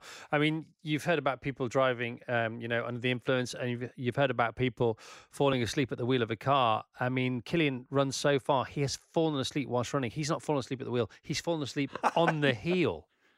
What is that about? How is that even possible? I don't know. And he's carried on running for like a mile whilst he's been asleep. I know. I know. Right. So Scott Harrison, another guy in the book. Lovely quote here. Great picture of you and him. Great two-shot. Let's build a culture of giving, not of guilt, not out of guilt, shame, or obligation, but because it's an opportunity to share our blessings with others. And again, there's that great phrase you use a lot. I think Matthew used it as well. There is no arrivals lounge, is there? We're not arriving at anywhere apart from our own demise. Yeah, I think Scott said something like, don't fear work that has no end. It's not about solving the problem. It's about being committed to the solution. And, Scott's extraordinary for so many reasons, not the least of which is his commitment to, solving the global water problem. I mean, this is a guy who was a nightclub promoter living a pretty fast life in Manhattan and realized, he kind of had a spiritual crisis about his lifestyle and went on this search for meaning that found him in Africa. And he realized how dire the water problem is there and how lack of clean drinking water was causing all of these horrible diseases and exacerbating the death rate, and how easy it is to, how easily this problem could be solved if there was enough political and financial will applied to it. And he came back and created this foundation that's called Charity Water. And not only has he, built, constructed wells in remote villages all across Africa, he has really reinvented the culture of giving. And I don't know what it's like in Britain, but in the United States for many years, there's a great distrust of charitable giving because these organizations have become bloated and there was a lack of, integrity or trust in where that donated money would end up. Is this paying somebody's salary or going to office, infrastructure, or is it actually going towards good? And Scott created this model where every single dollar that he raised would end up being used to build wells, and that he would figure out how to create infrastructure for his organization elsewhere. And it almost didn't work, but he was able to persevere and not only, re-engender trust in giving, but also connect the donor to the product of the donation through technological, aptitude by creating videos and storytelling around these communities that have been transformed as a result of the dollars that were spent by the donating individual. And along the way, creating this really aspirational brand. Like Charity Water is cool. Like it's like Nike. Like you just, it inspires, people to get excited about giving rather than doing it from this sense of obligation or guilt. And he's just a remarkable ambassador of change, and also the way in which your life, like you become this much happier person when you wake up every day and think about how to be of service and how to give to other individuals. He's a beautiful guy. Like if you haven't had him on your radio show, I would encourage you guys to meet, because he's infectious to be around. Lovely, beautiful. Yuval Noah Harari, surely everybody knows about him. The only thing I'm going to say about him again, it's an observation on the picture. He looks like, here we go, Jerry Seinfeld's long lost, slightly thinner twin. Okay. In the photo. Right. Have you spoken to him? Yeah, no, we've had him on the show. Right. Fantastic. We had Seinfeld on the show as well. Oh, you did? Enough. Cool. But, yeah. I mean, Yuval is like, I got this opportunity to get Yuval on the podcast, but I had to go to New York. He was doing his book tour. So I go to the fancy hotel suite where he's there, and he's got, a bunch of people there, and his husband was there. And I got one, a very strict hour. And I thought, this guy's doing a lot of podcasts, a lot of media. He's so serious. He's got these big ideas. He's very intimidating intellectually. And my only goal was like, I want to make this guy laugh. Like, how can I make this guy lighten up and laugh? And I was able to achieve that. So I'm sure you were able to do that as well. I don't know what your conversation with him was like, but it's like, he's so smart, and he's got, this amazing perspective on our culture. And I get really nervous to talk to people like that. Yeah, no, he's really interesting because on his TED Talks, he doesn't move at all. So it's like his feet are set in concrete, and he closes his hands. And I know what you mean about trying to make him laugh, because you sort of, you want him to know how much everybody likes him, because I sense that he was, even though he's supremely confident, there is an insecurity there, as there is in all of us, by the way, and I thought maybe that's why he's so steadfast in his delivery. So for you to get into him, hats off. Yeah. I mean, but also just to humanize him, right? That's what I mean. Yeah, exactly. Yeah, because he's so good, but he's an intellectual machine a lot of the time, and that if he brings this, because what his books are all about, the human psyche, the human state, and our sort of collective decisions to agree to global ideas that now seem to constrict us and restrict us. Mm-hmm. And you think if you put a bit of you into these, I mean, we love what he says anyway. Imagine if he let himself off the leash a bit more. Right. Yeah, I know, right? That's what I was like. I want to know what this guy's actually like when you're hanging out with him. Yeah. You hang out with Russell Brand a lot. He lives around the corner from me. I love Russell Brand. Oh, he does. Yeah. When did you first connect with him? What a gift that guy is. What a beautiful human. How did I first connect with him? I'm trying to remember how we initially got introduced. I mean, we have mutual friends, so I can't remember what the initial hookup was, but I know what it was. He was in Ireland working on a movie, and he started hanging out with the Happy Pear guys at Greystones, who are friends of mine who have been on the podcast. They run a cafe in this tiny town that's about an hour south of Dublin.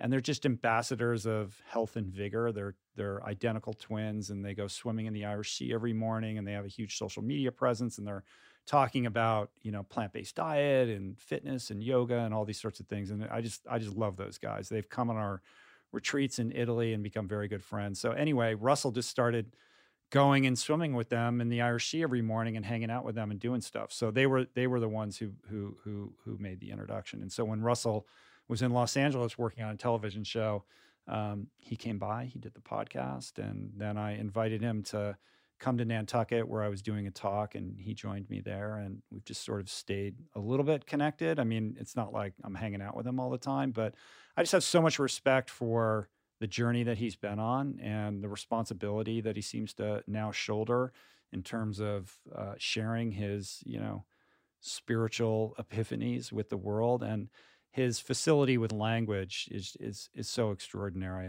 I could listen to him read the phone book and be completely engaged.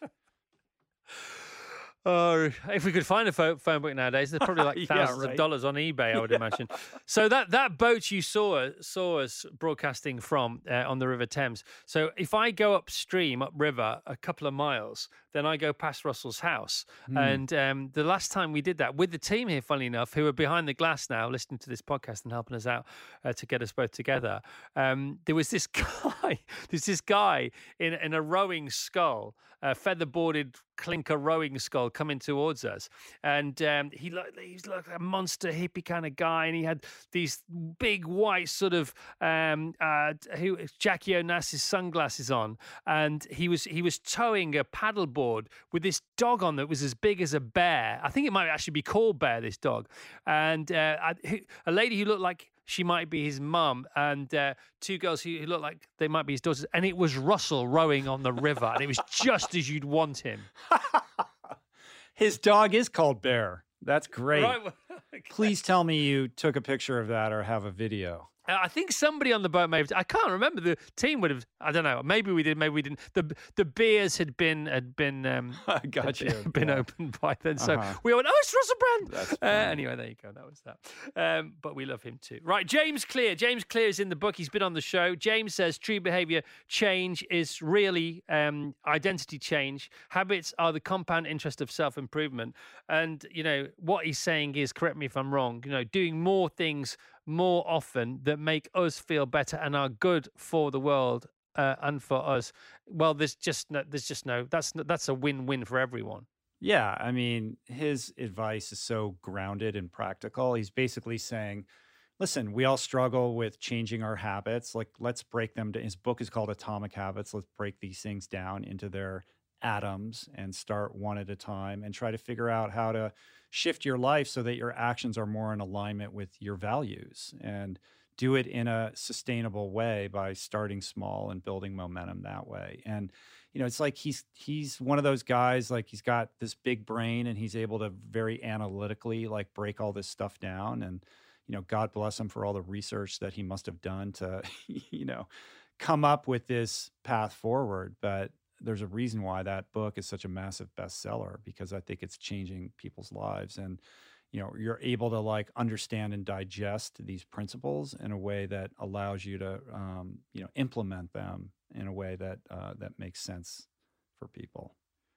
All right, let's talk about a couple of more books and their authors that you've talked to that are on at that level. So you got Ryan Holiday and you got Mark Manson.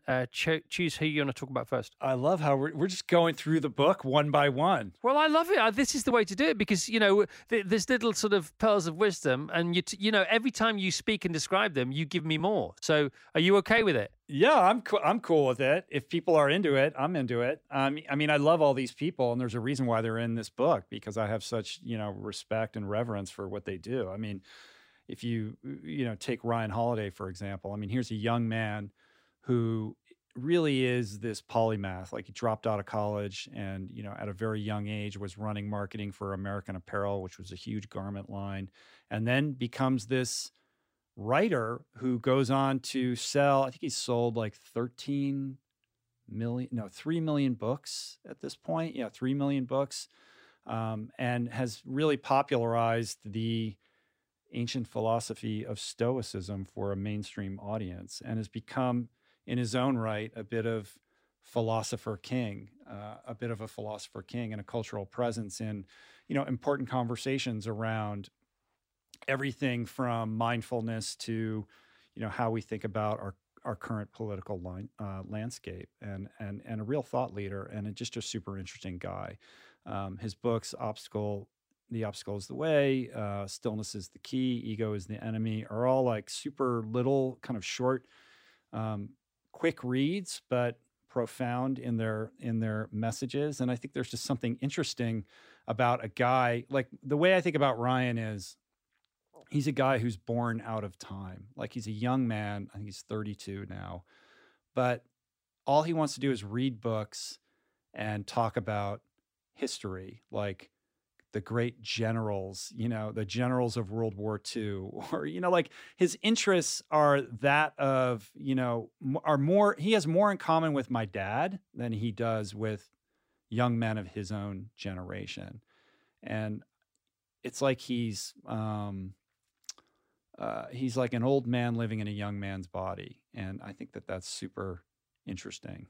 And I think that he's an important voice in the conversations that we need to have right now about how to proceed rationally in the world. Yeah, I agree. I can't believe he's actually 33, but I can't believe he's 33. How the frick can he be that wise in 33? It's really annoying. It's crazy. I mean, he literally reads like 10 books a week. I mean, that's his priority, is reading books. He's the most well-read young person I've ever met. So Mark Manson was interesting. So he comes on your show and he tells his story. He's been on our show. And what's really funny about Mark's story, it wasn't at the time. It was when he was telling it because it was in the past. And it remains funny, is the fact that Mark Manson, who's now written a couple of books that have sold, I think, maybe between 10 and 15 million copies. He wanted to become this writer. Mm-hmm. And so he wants to earn his stripes. He wants to walk the walk and eventually talk the talk. And in about 15 or 20 years, he wants to be a big hit writer. All happened within like 18 months. And he got all the money and he didn't know what the fuck to do. I know. And he imploded. Yeah. God bless him. This came up yesterday. I was doing a podcast with Blake Mycoskie, who's the founder of Tom Shoes. You know Tom Shoes? Yeah. Where they make those shoes, and then for every pair that they sell, they give a pair away. And Blake had a similar thing. Like he, created Tom's, and it became this massive organization. And he was a young man, and then he ends up selling the company. Makes hundreds of millions of dollars, and then he's like, "Well, what do I do now?"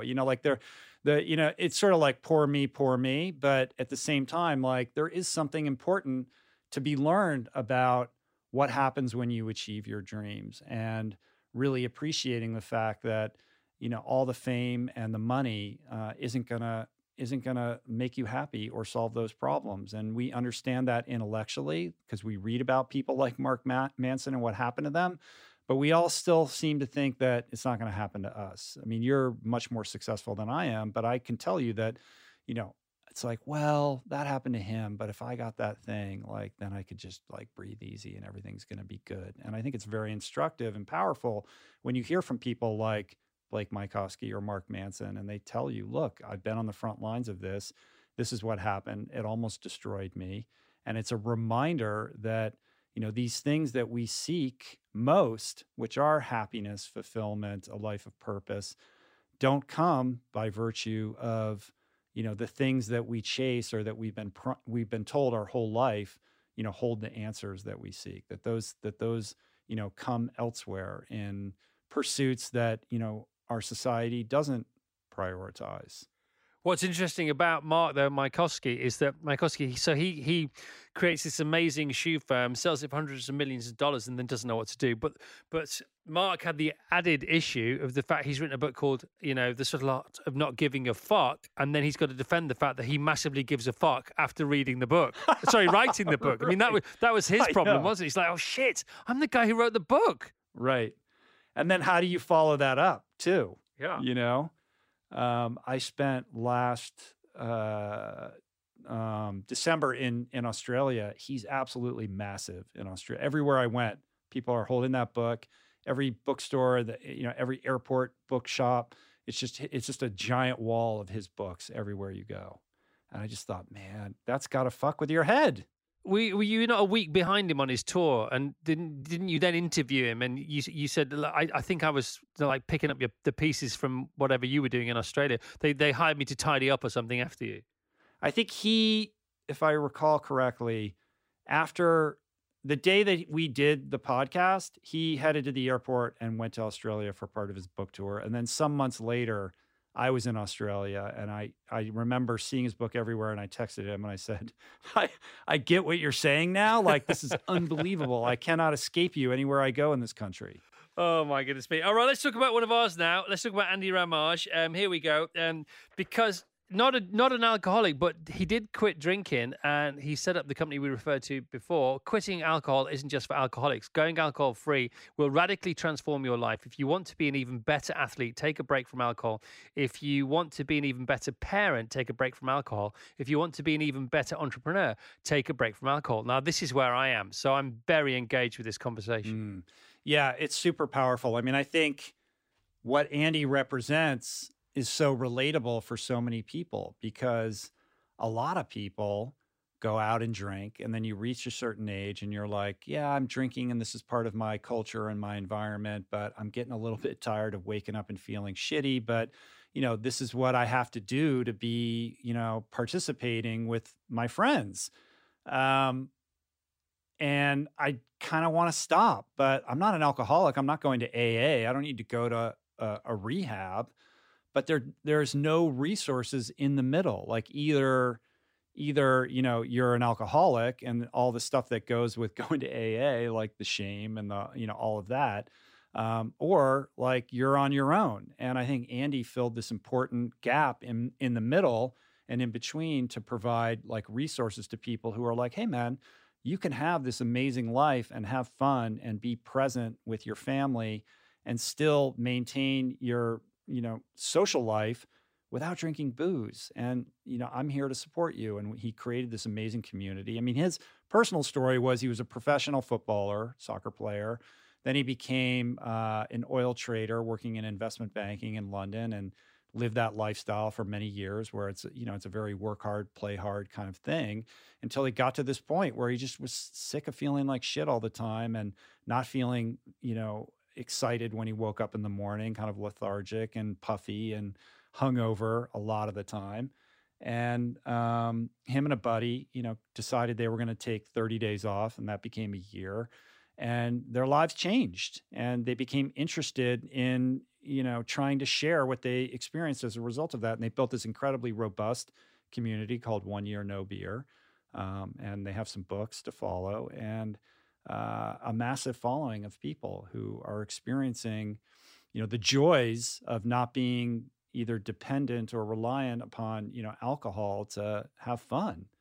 And I think to his credit, it's one thing to like do that, and it's another thing to like build a movement around it. And that's what they've accomplished, and it's impressive.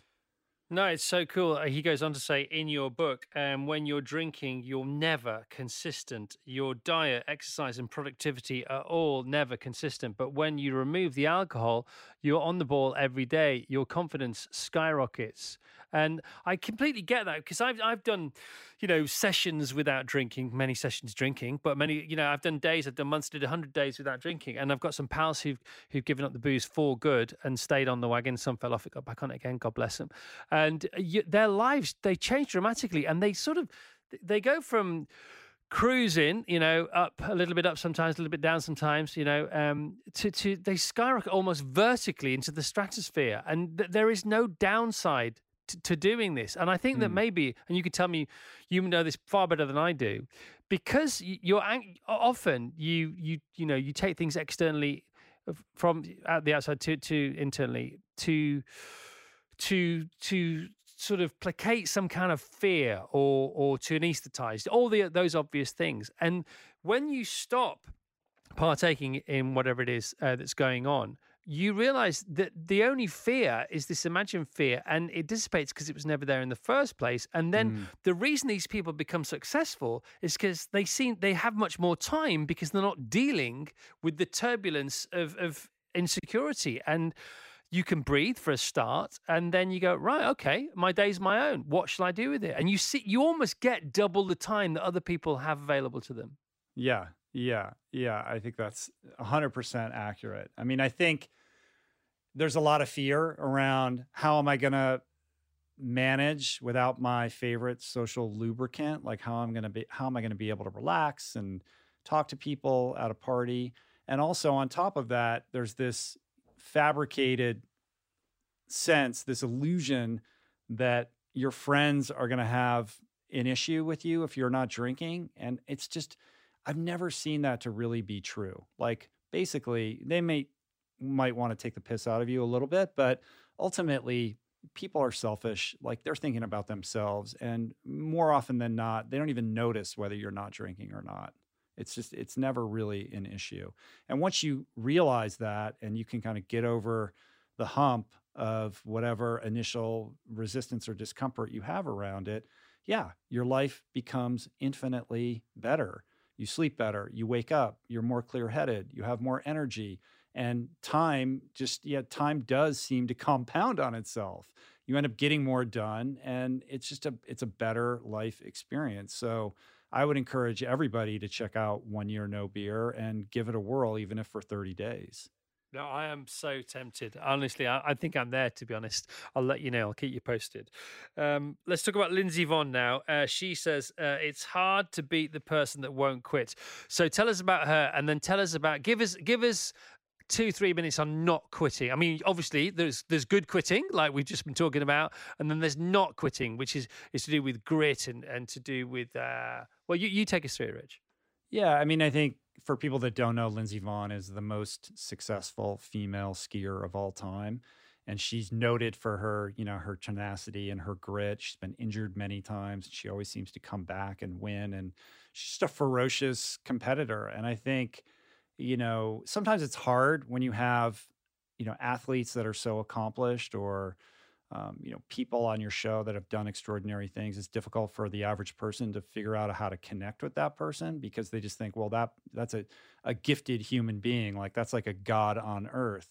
But it's always important to realize, like, these are human beings, and what can I learn from how they approach life? Like, what is the lens through which they perceive their world, and what can be gleaned from that to benefit myself? And I think grit and perseverance and a refusal to quit and a commitment to those things that you're most passionate about are life skills that, can benefit all of us. I mean, we opened this podcast talking about Joe Rogan. I mean, that's a guy who just basically showed up for his podcast every single day for 12 years or whatever it is. And just by not giving up and having grit and perseverance, he's been able to build this thing that nobody could have foreseen. And that's applicable, whether you're a downhill skier or a broadcaster or whatever it is that you're trying to express or manifest in your life.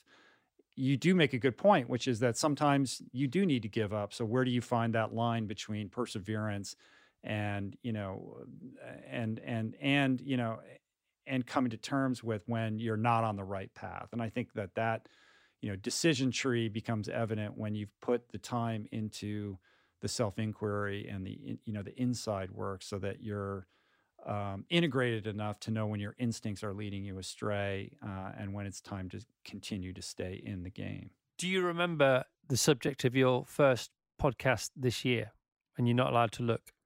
The first podcast this year? Yeah. Of the initial, like my first podcast episode of 2020? Yep.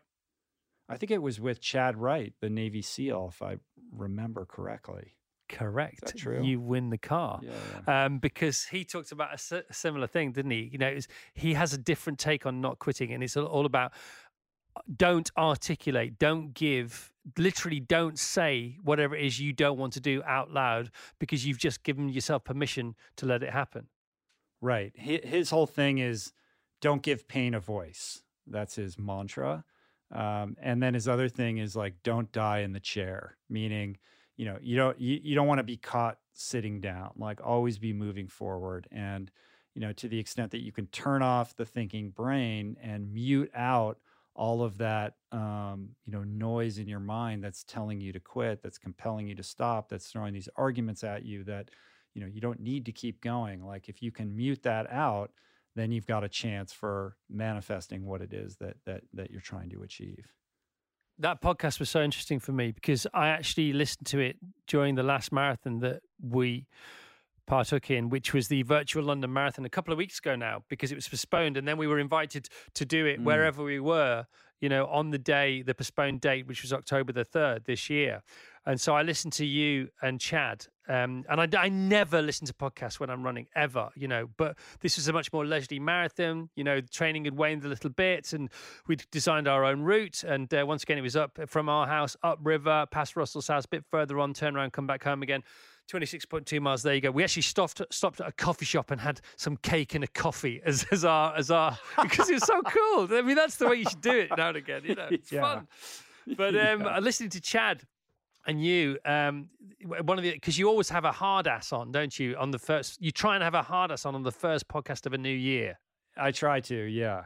I had David Goggins on the year before, and I was like, well, that was such a smash hit. Like, how do we kick off 2020 correct? I can't have David on again, but who can I get? And Jesse Itzler called me up, and he's like, hey, man, I got this guy. You got to have him on your show. He's unbelievable. He's become like my new guru. Like, he's younger than me, but this is the wisest. He's so crazy wise, and he's from like the woods in the middle of nowhere in Georgia. And he just has this, laconic, Southern drawl and easy way about him, but everything that comes out of his mouth is like unreal. Like, you got to meet this guy. And I was like, all right, Jesse, I trust you. And the guy came in, and sure enough, he's like this Yoda-like figure living out in the country. I don't even know how Jesse found him. Yeah, well, one thing's for sure: if Chad didn't want to be found, Jesse wouldn't have found him because he's a Navy SEAL. Yeah. That's true, right? That's true. And also, rocking the most epic beard of all time. Yeah, no, he is such a dude. He's not in the book, is he, Chad? But I'm sure he's going to make the next one. No, yeah, we're going to do one of these every year, so he'll definitely be in a future edition. And the other thing you said to Chad is you have a hard ass on at the beginning of the year because people want to be resilient and they've got their resolutions and it's good to talk to somebody like that about everything generally. But for people listening, if you haven't checked out that particular episode of Rich Roll, it is phenomenal. His story of how he became a Navy SEAL it's actually ridiculous. Yeah. But what's different about Chad versus what you might expect from a Navy SEAL is there is like a soulful quietness to that guy. That's, there's a peacefulness to him. He's not like this aggressive alpha in his personality. Like, he's much more low key. And I think that makes his message even more powerful. Yeah, we used to have a TV show here called What's My Line, and somebody would come on and you'd have to guess what they did for a living. And had he appeared, they'd still be guessing now because you'd never guess he was a Navy SEAL. No. I know. That's so true. You think he's maybe a lay preacher, who helps old ladies out with their flower arranging on a Thursday, but he's a killer. I know. It's crazy. And then every once in a while on his Instagram, he'll show some photos of him from when he was on, like, I think he did some heavy security detail. So he's got like the Secret Service suit on and the whole thing with pre-beard, and he's unrecognizable compared to what he looks like now. Yeah, hang on, Rich. When you say he did some security detail, he was a bodyguard for President Obama. Yeah, that's correct. Right. That's right. that's some security. Yeah. That's true. I forgot about that. Yeah, just the president. By the way, any news? Any news for Rich? No, still no news. No news. Okay, so it still could be Trump. Okay, let's not. How long do you think this is going to go on for? What, the podcast or the election race? What's going to end? What are we going to have? Is the podcast going to end? Yeah, this is. We just can't. Let's just go all day. Did you hear Joe Rogan with Duncan Trussell, which was 5:17? I listened to, I don't know that I listened to all of it, but I listened to a good part of it. I love Duncan. What a madman that guy is. It was so funny because I listened to that podcast in one. And for people who don't know what we're talking about, Duncan Trussell is one of Joe's best pals from the Comedy Store. And he used to help out at the Comedy Store. Then he got on stage and now he's good. And when Joe and Duncan get together, magic happens. And It's on this particular podcast, it was his first podcast, I think, when he relocated to Austin, Texas. So he flew Duncan in for it, and he said, "Look, I just want you on. You have to be the." I told Spotify, $50 million. Yeah, that's fine, but Duncan has to be my first guest. You may never have heard of him, but so anyway, so this happens, and he's on for 5 hours 17 minutes, and they start drinking, and they get drunk, and they get hanging drunk. But the podcast is so long, they sober up by the end of it. It's a journey. It freaking well is, man. It's unbelievable. You can hear them getting drunk, and you think, my goodness me, they're sobering up now. They're thinking about getting a cab home. This is like being out with them for a night. Right? Unbelievable. I think they were smoking cigars, and it was all good. What's the longest one you've ever done, Rich? I think I've gone 4 hours with somebody. I've never done 5 hours. I think I did 4 hours once, and I've had plenty that went like 3.5. But the typical, now they land around an hour 45, 2 hours. It's rare that I stretch it past that. Okay, is that a hint? No, I'm good to do whatever, man. I'm just joking. I got nothing to do. Oh dear. Hey, man, it's only 9 o'clock in the morning for me. You're the one who probably wants to get home at some point. No, I'm staying in town tonight. You know, we went into lockdown again today here in the UK. I know. So what does that mean? What's going on? Well, it means that we're back to where we were on, I think it's March the 29th. And what's the vibe? The vibe is really strange, really, really strange, because we've been here before. What's the plan? You know, you lock down because the virus is increasing, and you know that if you lock down, then the cases will go down and infection rates will go down and the pressure on the health service will abate, which is all extraordinarily important. But then you know that when you open up again, the opposite is going to happen. So, I mean, there's big talk. We had Lord Andrew Lloyd Webber on the show this morning, and he's volunteered for the Oxford vaccine trials, and he's had the original injection and he's had the booster, and he says he feels fine. And there is, I don't know whether it's optimistic talk around what's going on at the moment, and they need to do some kind of sort of virtual hope or virtue hopeful signaling, but there's talk about it being rolled out before Christmas now, and it's smelling a lot more real than it was maybe even a couple of weeks ago. That's interesting. Well, that has to buffer like the depressing aspect of getting locked down again and thinking, we did all that for this, and now we're back and we're doing the same thing, and there doesn't seem to be any progress or end in sight. You know, it's not easy. Last night in the high streets everywhere, you know, I live in a sort of village/town, but even in London, it was like Christmas Eve. People were out. We called it Shitmas Eve. Because you're going to lockdown. So let's all go and, you know, be with each other and then go back home. Well, it wasn't quite that. No, it wasn't quite that responsible. I'm referring to people shopping and things like that, because they didn't know this could be their last chance to shop for Christmas. Right. Gotcha.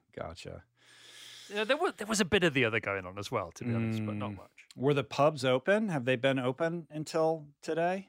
They were open. So we've had 3 tiers of lockdown. So tier 1, tier 2, tier 3. So if you're in tier 3, London was in tier 3. Put into tier 3 a couple of weeks ago, and that was you could meet people outside pubs in groups of no more than 6, and pubs have been closing at 10 p.m. for a long, long time. But when did you come out of lockdown? Because you thought you were doing okay early on, and then it got very serious very quickly. We were never in lockdown to the extent that like we were told we can't leave our houses. It's just people were voluntarily locking down for the most part, and businesses closed. With the exception of you know, businesses that had to operate. So all the restaurants closed, all the bars, all the gyms, basically everything closed down, and most stuff is still closed.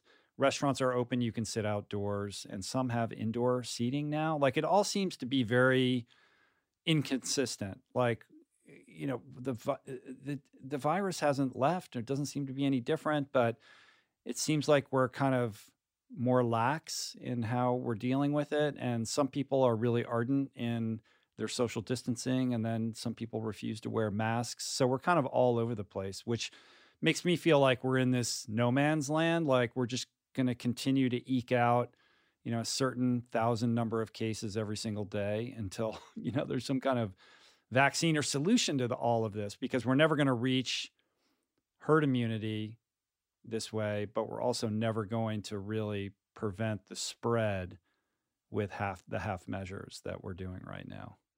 Yeah, and there's the general theory that if you look back at, and they're all animal-based, aren't they? Animal-based, so us messing with animals, trying to domesticate or, use animals for things that they were never put on this earth to do or to be involved in. If you look back at all the major pandemics since the Spanish flu, I think in 1917, 18, 19, they naturally seem to last about 18 months in the severity. And then they don't disappear, but they dissipate to a degree that we can then live with. So there's that school of thought over here. Yeah. Who knows? Well, we're all infectious disease experts now, aren't we? So we should just pontificate about this all day. Yeah. Well, the other school of thought, and you've talked about this a lot, is that we are ourselves a virus anyhow. So we're just a virus with shoes on. Yeah, I mean, what is the virus? There's coronavirus, and in America, we're dealing with a virus of ideas right now with the weaponization of social media and the manner in which, these platforms are being leveraged to pit us against each other. I think that's a virus, and I think certainly the argument can be made that humanity is a virus on the planet in the manner in which we approach it from a consumptive perspective rather than a sustainable one. And I think until we get a handle on how we, manage the animals on the planet for our food sources, we're going to continue to see these outbreaks, and they're only going to get worse. I mean, I feel like coronavirus is a very mild, reminder that we're a guest on this planet. Like, it could be so much more deadly and virulent. It's like we've been given this wake-up call. It's pernicious enough to get our attention, and it's certainly killing people. And I don't mean to minimize that in any way, but it's not so deadly that that we're completely locked down. But it's like this way of saying, like, hey, you guys need to really get your shit together and change the way that you operate or function, because this ain't working. Spending so much time, living with Julie, who's such a spiritual presence. How are you with death? I'm getting there. Julie's really comfortable with it. And, I'm in this weird place right now, turning 54, because a big part of my story is being kind of influenced by this grandfather that I never met, who died when he was 54 of a heart attack, who had been a swimmer like me. And so reaching that age of 54 is like this Rubicon that I've crossed, where it's like now I'm in the territory of where he was when he passed away. So it's put me in a reflective place about death and like feeling more connected to it. Certainly, I have things I want to do in the world and plans, and I like being alive and all of that. But I have reached a place of peace. Like, if I passed away, like, I'm pretty happy with how I've lived my life and this legacy that I think I've created for myself with the work that I do. I'm good with my parents. I don't have any amends that I need to make. My kids know that I love them. And so, just being mindful of that on a day-to-day basis helps me live my life a little bit better. It's like Ryan Holiday says, the Stoics say amor fati, which is basically this idea that if you can bring the presence of death into your daily life, it's a reminder of what's important, and it helps you kind of prioritize how you spend your energy. And if you became ill, and pray to God you don't ever, actually, let alone anytime soon, and you knew you were ill, and because I've thought about this a lot, because my mum and dad died of very similar issues, both cancer, and they both took a long time to die and suffered unimaginably. It was awful. It was absolutely awful. And my mum knew. My dad didn't know, but my mum did know, and she'd been a nurse all her life, so she knew what was coming. And she said to me, she was frightened to. I said, "How are you?" She said, "I'm frightened to death, son. I am frightened to death." And this was only a couple of years ago. And I've often thought, if I was told that I had something that was going to end my life sooner rather than later, and pretty much in the short term, whether that be a few weeks, few months, or maybe at most a couple of years, what would I do and how would I live?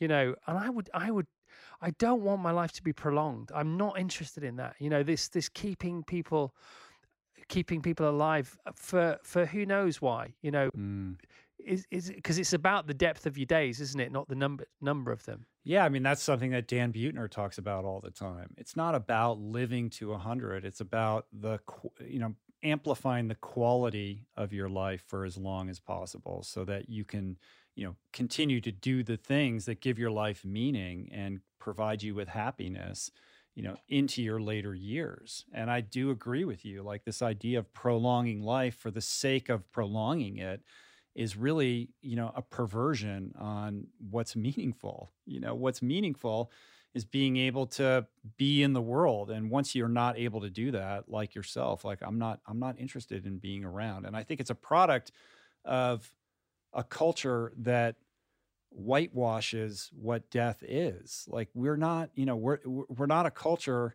that's comfortable talking about it.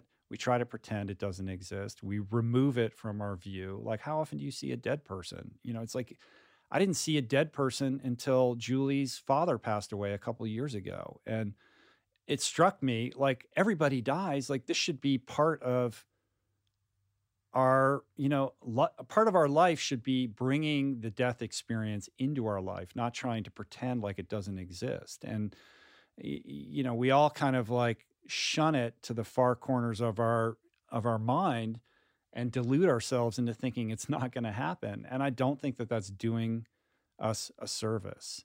I don't want to be afraid when I'm going to die. I want to be at peace with myself and content with how I lived my life. And the only way to do that is to bring that awareness into your daily experience. Have you ever considered a Thelma and Louise moment? Just driving off the cliff? Yep. Such a flair for the dramatic. No, but seriously, I've thought about it. Not in a. Have you? Not in a way other than towards the end of life at all.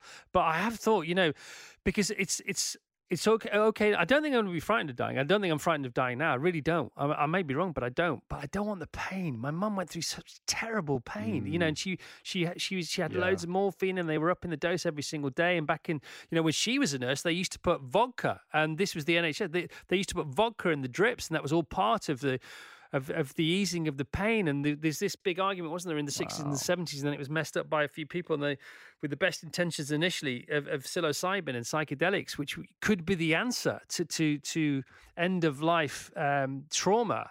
What do you think about all that? I mean, I think it's interesting. There's a lot of really compelling science that's going down right now in that field, and they're learning about more and more about what you just spoke about, but also how these substances can alleviate and treat PTSD and depression and all these other, problems that we're suffering from as a culture. And I think, more research needs to be done, but I think it's compelling that we're starting to learn about this. As somebody who's in recovery and been in recovery for a long time, I have to, it's an interesting thing for me because the plant medicine thing comes up all the time on the podcast. Came up yesterday with Blake Mycoskie, like the kind of powerful experiences of doing ayahuasca or psilocybin. And, I still grapple with how to think about that because as somebody who's, inherently an addict, like the idea that a foreign mind-altering substance is the solution to my problem is, music to my ears. Like, please tell me more. Sign me up immediately. And then I have to think, well, is this really the path for me? It scares me because, I don't want to be somebody who then becomes reliant upon something like that. And I do think that there are people that use these things inappropriately as a shortcut to the personal growth that they're seeking. But, I'm not one to diminish or question the authenticity of those experiences either. And I know that they've helped a lot of people. So your book ends beautifully, as it should, with the most useful tool, I think, and I could be wrong, and I'm sure you please feel free to tell me if I am, the most useful tool anybody can employ on a daily basis, whether they're in a funk, whether they feel insecure, whether you can't get to sleep at night, whether your mind is wandering at work, whether you're having trouble in the most intimate of relationships, and that is called gratitude. And for people who haven't practiced this before, Please don't think it's too woke. It's holier than thou. It is fantastic to practice gratitude. You finish your book with it. It's the perfect way to end it. God knows how you're going to end the second because you've nailed it with the first. Over to you, Roel. Yeah. I mean, it's so hokey, right? I wrote a piece that Esquire published yesterday, and I talked about the gratitude practice and how kind of embarrassing it is. Like, oh, really? You're going to write down things that you're grateful? Like, but the truth is, it really is, it's incredibly powerful. And I'm not somebody who's naturally grateful. Like, I'm irascible and difficult and petty and selfish and filled with ego and resentment and all the like. And I have to work hard to connect with gratitude. And all I can tell you is that when I do that, my life is better. I'm a more pleasant individual. I'm more present in my day. I'm a better partner. I'm a better podcast host. I'm a better parent. And I'm just a generally happier, more productive individual. And it's so simple. Like, if all you do is spend 5 minutes when you wake up in the morning to jot down, pen to paper, 10 things, 5 things that you're grateful for, from the banal to, like, I had a good night's sleep, or I'm glad that I have food in the refrigerator, to the more esoteric or sublime. Like, I'm grateful that, I can breathe this air and I have another day to live, or I have a job that puts food on the table. Those things tend to ground you in what's most important. And they really do shift your energy for the day in a meaningful way. And when you make a practice out of it and you're able to string those days together, I think you'll find what I found. And it sounds like what you found as well, Chris, that your life experience is better, and that the problems that seem to monopolize your thinking get resolved a little bit easier, and that there's just a little bit more grace in your day.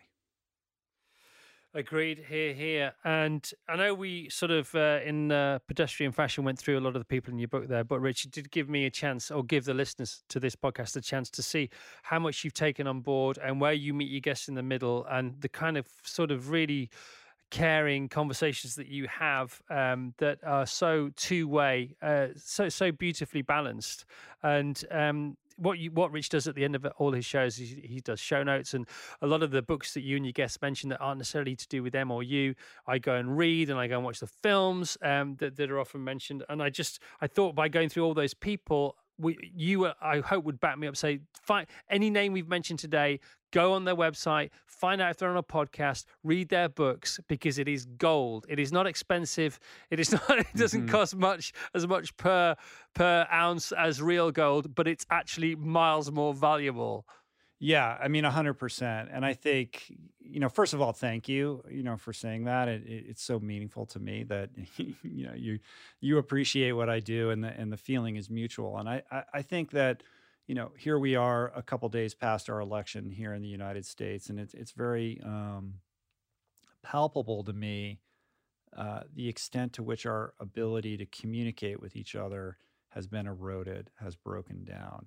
And I really, truly believe, and my experience hosting this podcast has borne this out, that meaningful conversation matters. And I really think it is the cure to what ails us right now, to what has left us fractured. The only way forward, the only path to establishing common ground and our ability to understand each other, which is critical to move forward as a society, is to sit down across from each other and break bread in good faith, in a good faith attempt to try to understand each other. And that's what's so powerful about podcasting, where you don't have a time limit and you can go as long as you want. There's something that's hardwired into us as human beings that needs this, that craves this. It's like our digital way of convening around the campfire, and there's something about it that's very satisfying, and sates us. Like, our soul desires it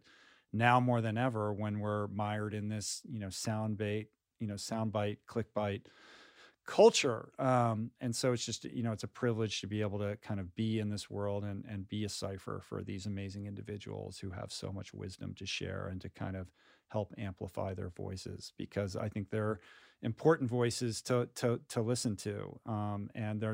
It's like a mainstream culture doesn't do a very good job of of celebrating the heroes that really are most deserving of being celebrated. And by you hosting a podcast and myself as well, we have the opportunity to do what they're not doing. Well, you know what I'm going to say now, Rich? What are you going to say now? It's time to land this plane. Time to land this plane, Rich. Let's land it. Yes. It's my favorite phrase. I think we'll put a pin in it there. Yeah, we're going to land this plane. Right, I love it when you say that. You don't say land this plane as much nowadays. I don't know. Probably because you were mocking me for it and I got self-conscious. But somebody said to me that I should put that on a coffee mug. So I'm thinking about that. Yeah, no, by the way, please, I wasn't mocking you. Honestly, it's just blind affection or misplaced affection. Just back quickly to Joe before we go. When I didn't know that you were a producer of Cowspiracy, and you were on Joe so long ago. Listen to this, everyone. Rich says, to Joe, he says, "Hey, Joe, I brought you a copy of this documentary that I helped produce. I've brought you a copy. Do you remember when you could take your documentary, on a DVD or on a scroll to somebody else? I know, and share it with somebody. You know what's funny about that is I think Cowspiracy had just come out or was about to come out. I think it had just come out, but it hadn't quite made the big splash that it would later make. And I was trying to get Joe interested in the documentary. He'd never heard of it. He obviously hadn't seen it yet. And throughout that conversation, if memory serves me, we were talking about factory farming and animal agriculture and the like.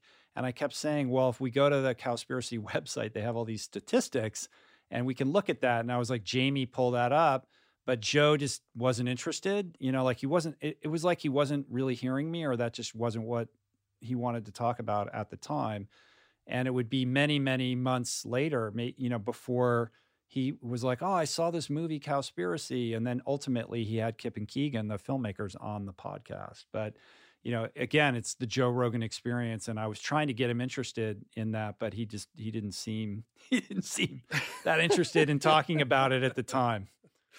Well, it's been fantastic to talk to you, Rich. And please start saying, because I have noticed that since I said that to you, and I honestly, it's because it's a phrase I love. And I said, all I said was, sorry, I'm being so defensive now. All I said was, that you say we've got to land this plane at least, twice a month. And then you stop saying it. I'm like, why did I say that? Oh, no. I don't know that I consciously decided to stop saying it, but perhaps you're eating away at my unconscious mind. But I will return it to the rotation for you. Right. Well, you're gorgeous. You're fantastic. Give our love to your family, and thank you for literally changing our lives. So thank you so much, Rich Roll. Likewise. Thank you, my beautiful friend. I appreciate the opportunity to talk to you, man. And I can't wait to get out to London and visit you when it's safe and appropriate. Come on the boat and we'll go and raid Russell's garden from the river up. Let's do that. We will abscond with Bear. And by the way, you still don't have a president, so good luck. I may never make it to London then. Peace. Blats. Namaste. Well, that's it for this episode. My hero, my podcasting hero, and my go-to wellness guru for all things. That is Rich Roll. And we were talking from London to his house, live there, or as live, in Malibu Canyon, where he lives that almost completely zen lifestyle, which is so incredible considering what he does for a living. And today's show has been brought to you by Athletic Greens, which first came onto my radar because of Rich himself. He has been enjoying them for over 4 years. I'm playing catch up, and you can play catch up too. Go to athleticgreens.com/howtowow now and join health experts, athletes, and health conscious go-getters around the world who make a daily commitment to their health every day. Again, simply visit athleticgreens.com/howtowow. And if you do input the how to wow bit of that URL, you'll get a free year's supply of vitamin D and 5 travel-free sachets today. That's their special offer to you by us. That's almost it. Have a great one. Just one more thing. Don't forget, please, to rate and review this episode because it really helps. And subscribe if you haven't already. Okay, ta-da. Sorry. Ta-da! Ta-da, ta-da, ta-da.